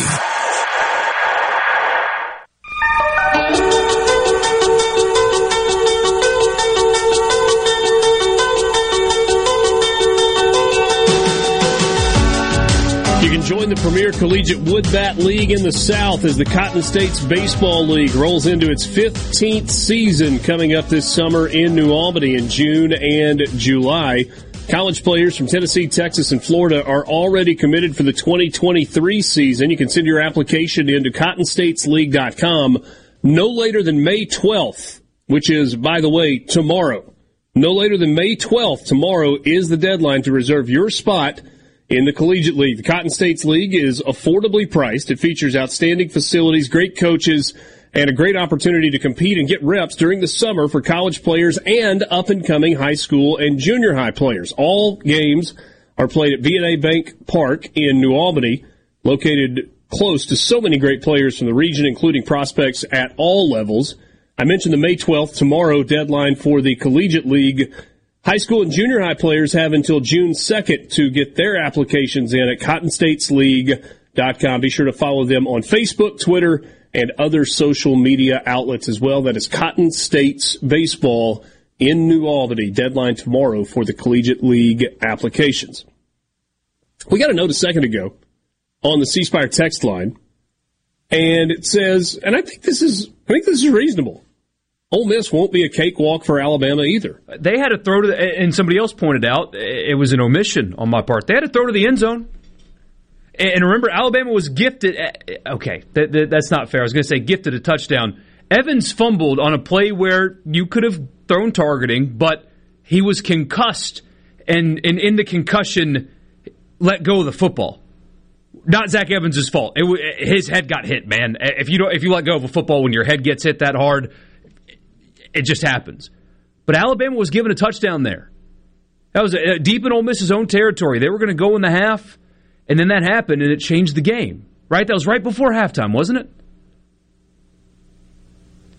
I'm going to have to take your word for it. I was doing a football game that day, and I watched the fourth quarter on my phone on the way to the airport. Either way, that fumble led to an Alabama touchdown deep in Ole Miss's own territory. If that elbow hits the ground first, totally different conversation. Now, again, ifs and buts were candy and nuts, Merry Christmas, horseshoes, hand grenades, all that stuff. But still, that Ole Miss team and that Alabama team with the Heisman Trophy winner and Will Anderson and all those guys had to throw to the end zone, not a Hail Mary, a design play, throw to the end zone to win that game. Didn't catch the ball. Wasn't an accurate throw either, but they were that close. Yeah. So we were talking about LSU. Their win total is 9.5. They open the season with Florida State. They get Grambling in week 2. They've got Army in Baton Rouge on October 21st and Georgia State on November 18th. By the way, that is an interesting spot on the schedule for Army. I don't think that that's necessarily like upset alert time for LSU. What's the date of it again? October 21st. That is weird to be playing non-conference for LSU there. After you're playing, they normally knock them out 1, 2, 3, and then play. Yeah. After Auburn, and that game's always weird. It's a 5-game stretch of conference games the week leading up to Army. At Mississippi State, Arkansas, at Ole Miss, at Missouri, Auburn. Wait, isn't Army getting away from the traditional triple option? I think I read that, where they're still going to do it, but they can't do the old school one because of chop blocking rules. They can't do it anymore. Still, that's a game where you could say, like at the half, it's like 17-17, and you're like, what's happening? And then LSU pulls away there. Yeah. Yeah, they're going to, yep, exactly. I was right. Jeff Munkin, who, by the way, somebody needs to take a shot on him, but either way. Football coach. They are, they're moving from an under center option to a shotgun-based one. And now Air Force already does that. And I know this personally because he came from Air Force to Furman, but Furman runs a shotgun triple option because their coach was the OC at Air Force. So it's obviously doable, and the service academies use it. But, yeah, no more traditional under center triple option from Army anymore. End of an era. When you're talking about service academy football, also it's going to look a little bit different this year at Navy as well, with Brian Newberry now as the head coach. Ken Niumatalolo was fired at the end of the season, and in late December, they named Brian Newberry as the new head coach. So we'll see what Navy does as well. So do you like over or under 9.5? Is LSU a 10-win team this year? It's like you said, I need to know who wins that first game. If they beat Florida State, yeah, they'll be a 10-win team easily. If not, it's going to be a struggle. Yeah, it feels like they've already got at least 11 on defense that will look like an LSU defense. You know what I mean? Yeah. Well, having Perkins is probably enough to make everybody else look like an LSU defense. What if you could add Harold Perkins to Ole Miss and Mississippi State, the one player, what would Ole Miss and Mississippi State's over-under total move to? Ole Miss is at 7.5, State's at 6.5. If you added that one single player, what would it change? It goes up a win. Yeah, he's worth a win. I mean, with State all of a sudden has the best linebacking core maybe in the country. With Perkins, Pookie Watson, and Jet Johnson, I mean, I'll take them those three over just about anybody. And then for Ole Miss, you could be looking at a linebacker core of Perkins and Perkins. Yeah. No relation? Be a law firm. Yeah. So, yeah, I mean, that would be, I mean, he would step in and immediately, without question, be the number one player on the Ole Miss roster for defense. No question about it. So, and at Mississippi State too, right? For sure. Yes. Yeah, I think so. You think so? Feels like there's a little more competition for that title at State than there is at Ole Miss, though. I don't disagree with that, but I mean, he's a preseason first-team All-American. Yeah. I think so, yeah. Okay. Yeah, but you're using that think word. Oh, I'm so sorry. Yes, it's written in stone. Well, that's Richard's role. It came down from on high, from Mount Ararat, from the Lord above. Yes, is that what you wanted? Yeah. I'm sorry I wasn't definitive enough. I wasn't pounding the table that Harold Perkins. Well, who else would be in the conversation? I mean, it's when I think about it, I mean, it's not as close as I first thought it was, but probably Crumity. But Crumity's not an All-American. But Crumity's a really good football player. Can't have that in my house. Crawfishing. Brian Haydad, crawfishing. What about Georgia at 11.5? You think they're going undefeated? Do you want the Georgia schedule? Let me give it to you. You ready for this? I mean, I hope all of you are sitting down for this. UT Martin, Vol State, South Carolina, UAB, all at home, by the way, at Auburn, Kentucky, at Vanderbilt, open date, cocktail party in Jacksonville, Missouri, Ole Miss, at Tennessee, at Georgia Tech. Little sidebar on the world's largest outdoor can't say cocktail party anymore. The stadium's going to be getting renovations. And they might play the game on campuses during those renovations. And guess what? The game will never do again after that. Yeah. They will stay on campus, yeah. I always feel like I got to say this. Georgia was supposed to play Oklahoma this year, and they got taken away by the conference. Yeah. I always feel bad. Like we're so hard on them. Like they had a really good non-conference game scheduled, and the conference said you need to cancel that. Was that week 2 against Ball State? I believe that's correct. Yes. All right. The Jags might have to play. They might have to. They're trying to figure out how to get them to not do this, but the Jags might have to spend 2 seasons not playing in their home stadium. That is on the table for them for these renovations. Just play them all in London? At this rate. To answer the question, I would take the over on Georgia. They will go undefeated in the regular season. At Tennessee, November 18th? That's the only question mark, but I just feel like they will win that game. Yeah. And as the season unfolds, maybe there are games that get more interesting. You know, if Ole Miss is better than they are thought to be going into the year, maybe you look at that game on November 11th a little bit differently. If Devin Leary is a Heisman candidate going into the October 7th game, maybe you look at that Kentucky game with a slightly different lens. Georgia, South Carolina has been weird at times through the years. It has. Week 3, I mean, maybe. I mean, is that a game that looks a lot like their game against Missouri did last year? Possibly. I don't know.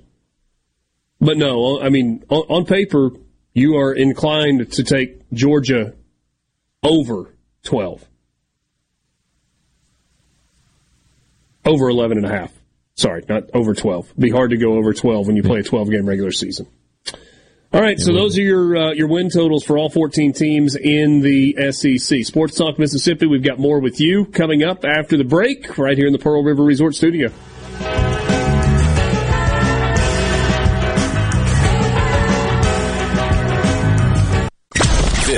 This is Sports Talk Mississippi right here on SuperTalk.fm, the SuperTalk Mississippi app, and always live on your local SuperTalk Mississippi radio station.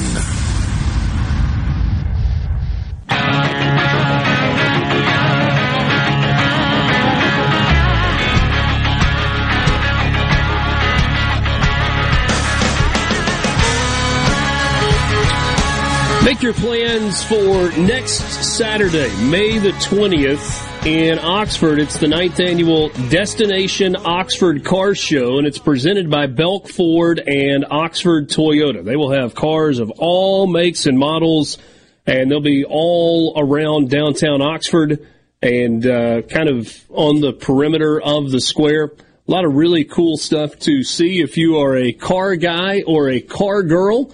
It is worth the trip to Oxford. This is the 9th annual Destination Oxford Car Show. It has grown. It's gotten bigger. They got a cash giveaway for some of their entrants and some other prizes that they're giving away.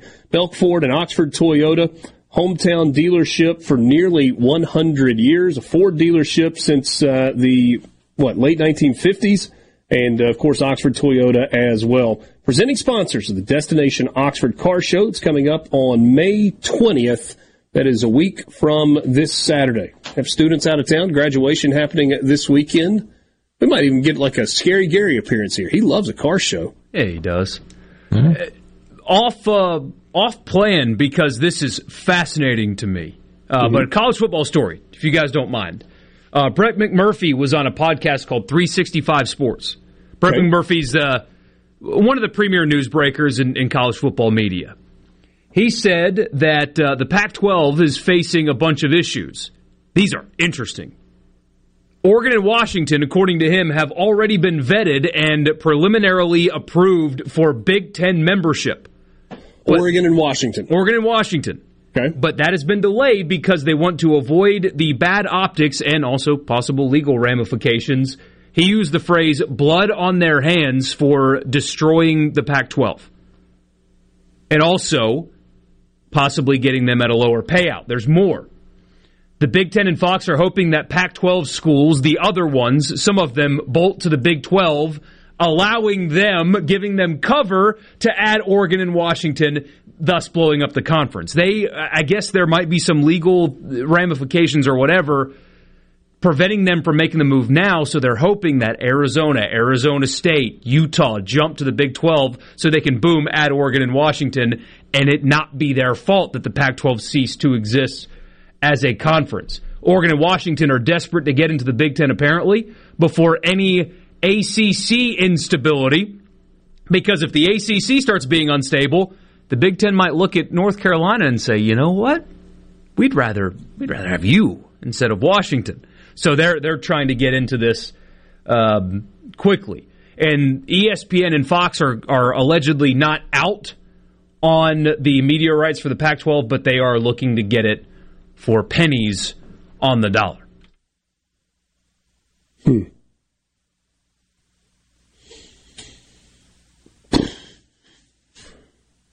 They're playing chess, aren't they? Big Ten's trying to play some chess. The Pac-12's done. It's done. It's not if, it's when. They are done. As a conference, they won't exist much longer. And look, this news getting out there, and not that it's necessarily breaking news to the people who are involved in the negotiations, But this news being out there can't exactly help the television negotiations, whatever shape or form they are taking for the Pac-12. We're now months removed from the Big 12 announcing its new TV deal. Brett Yormark got out in front of that. He got that job, and he got going on the TV deal, and it was preemptive. The Big 12 has handled, and they had a little bit of a head start, a little bit, but they have handled the departure of Texas and Oklahoma far more nimbly than the Pac-12 has handled the announced departure of Southern Cal and UCLA. Mm-hmm. And I guess it's the same. I mean, your two biggest brands leaving the conference, whether you're talking about OU and Texas or UCLA and USC, but I think I would argue that the Pac-12 had more remaining big brands than the Big 12 had. Right? I mean, when you talk about Oregon, Washington still being part of the Pac-12, plus Arizona and Arizona State and Utah and Colorado, and I mean those are bigger brands than Baylor and TCU and Kansas State and Iowa State. And I'm not like trying to denigrate the Big 12, but the Big 12 lost its two inarguable biggest brands and was left with, what do we do? And they decided to be proactive, and they went and they got Houston and UCF and BYU, and who's the other? Cincinnati. Now, do those four collectively replace Texas and OU? Of course not. No, they don't. They're good brands, good programs.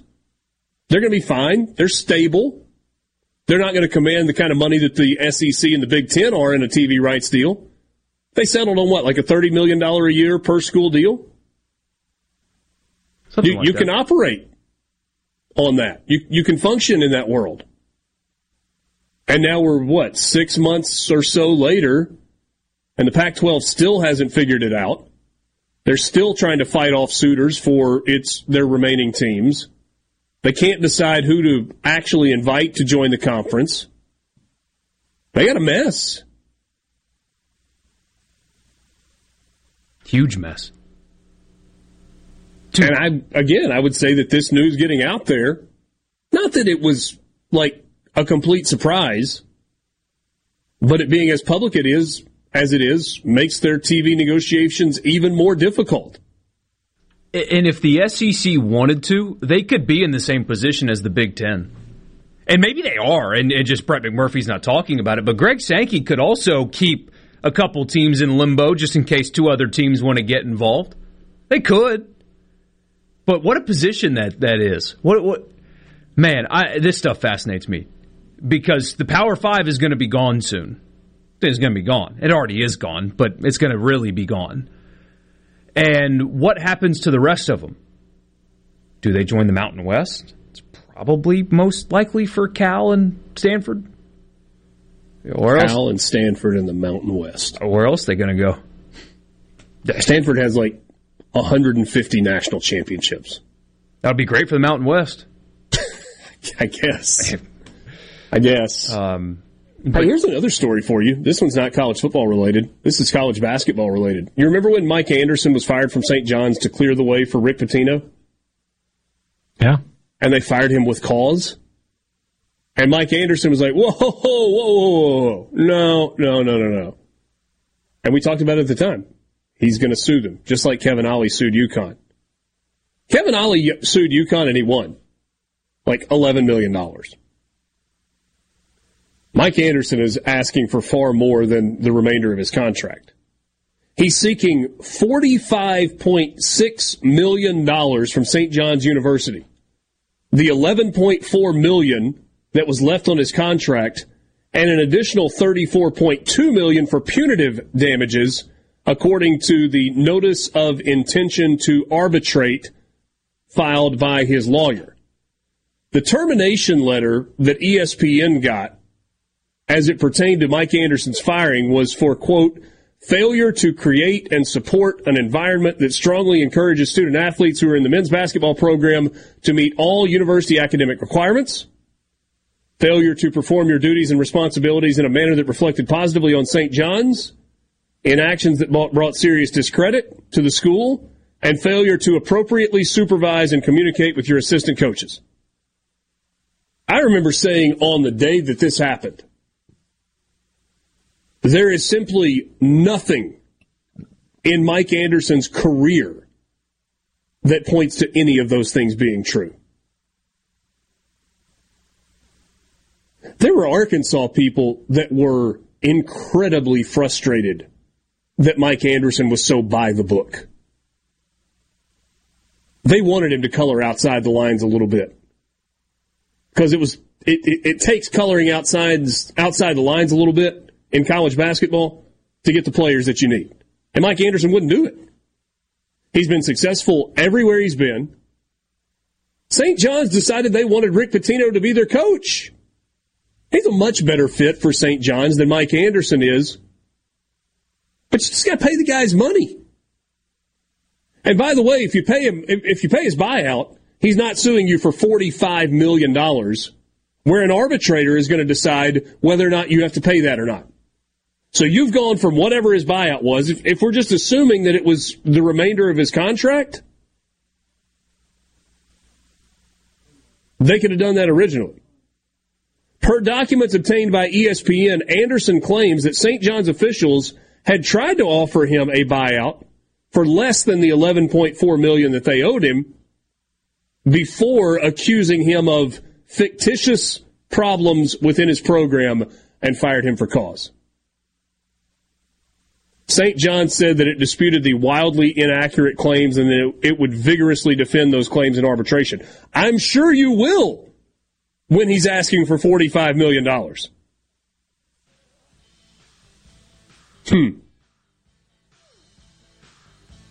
Hope Rick Pitino delivers the results that St. John's is hoping for. Because not only are you paying him a lot of money, this is an expensive issue.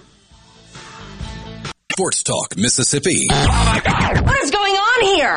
Your new home for exclusive sports coverage here in the Magnolia State. Well, it's about time. Right here on SuperTalk Mississippi.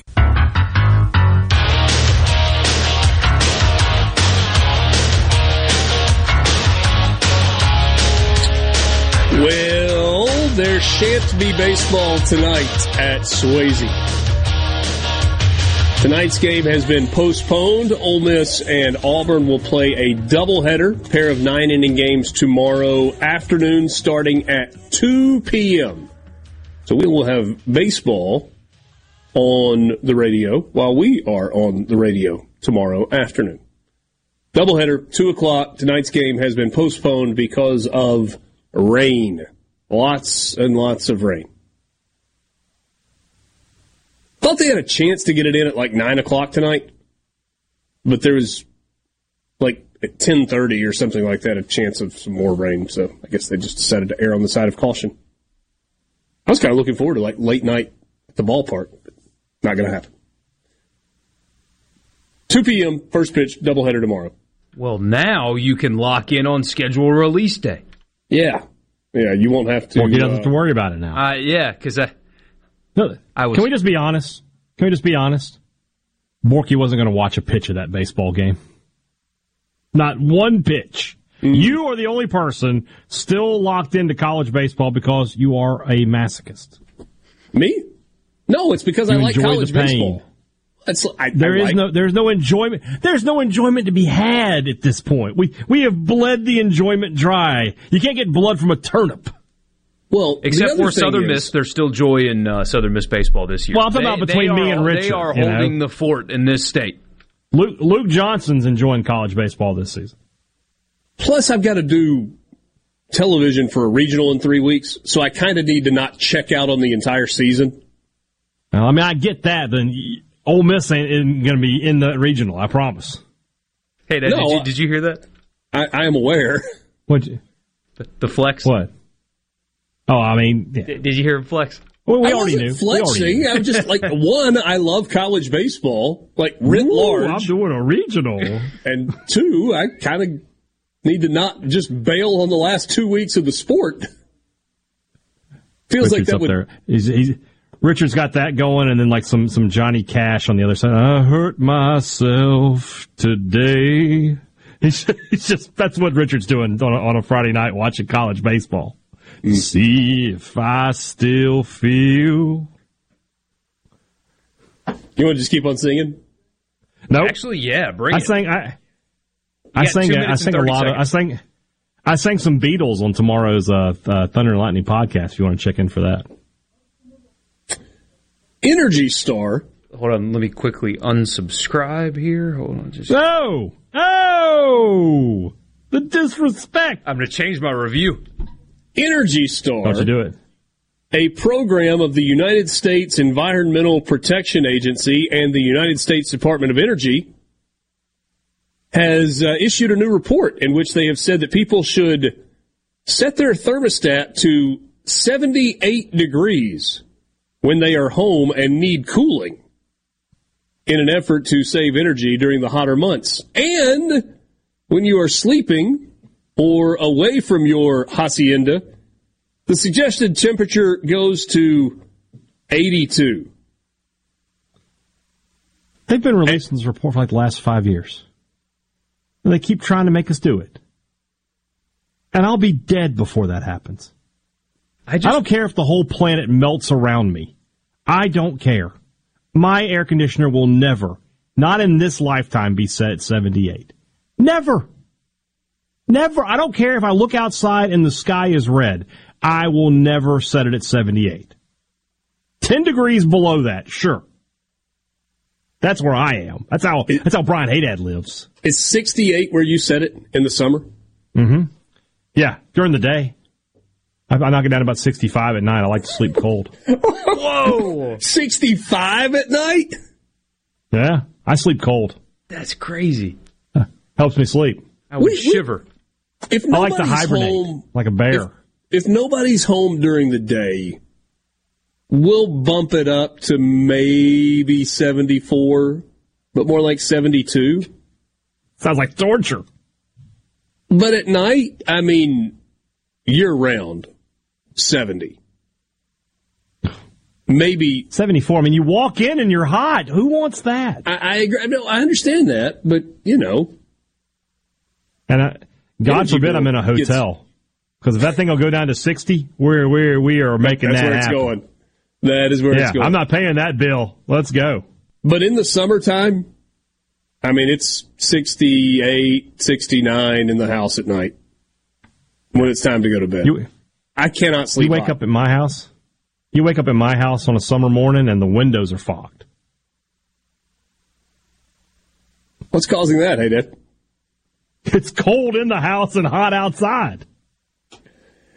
Sports Talk Mississippi brought to you in part by Visit Oxford. You can find them online at visitoxfordms.com. Go to their calendar of events page and see all the things that are happening. Graduation weekend is this weekend, and a whole lot more on the horizon. Be sure to follow them on Twitter, Instagram, Facebook, and TikTok, and check out their website, visitoxfordms.com. You've got Sixers and who tonight? Celtics, Game 6. Sixers-Celtics, Game 6 tonight. You got the NFL schedule release. You do not have college baseball. Thanks, everybody. Good to be with you on this Thursday afternoon. Good night from the Pearl River Resort Studios. Oh, it's incredible!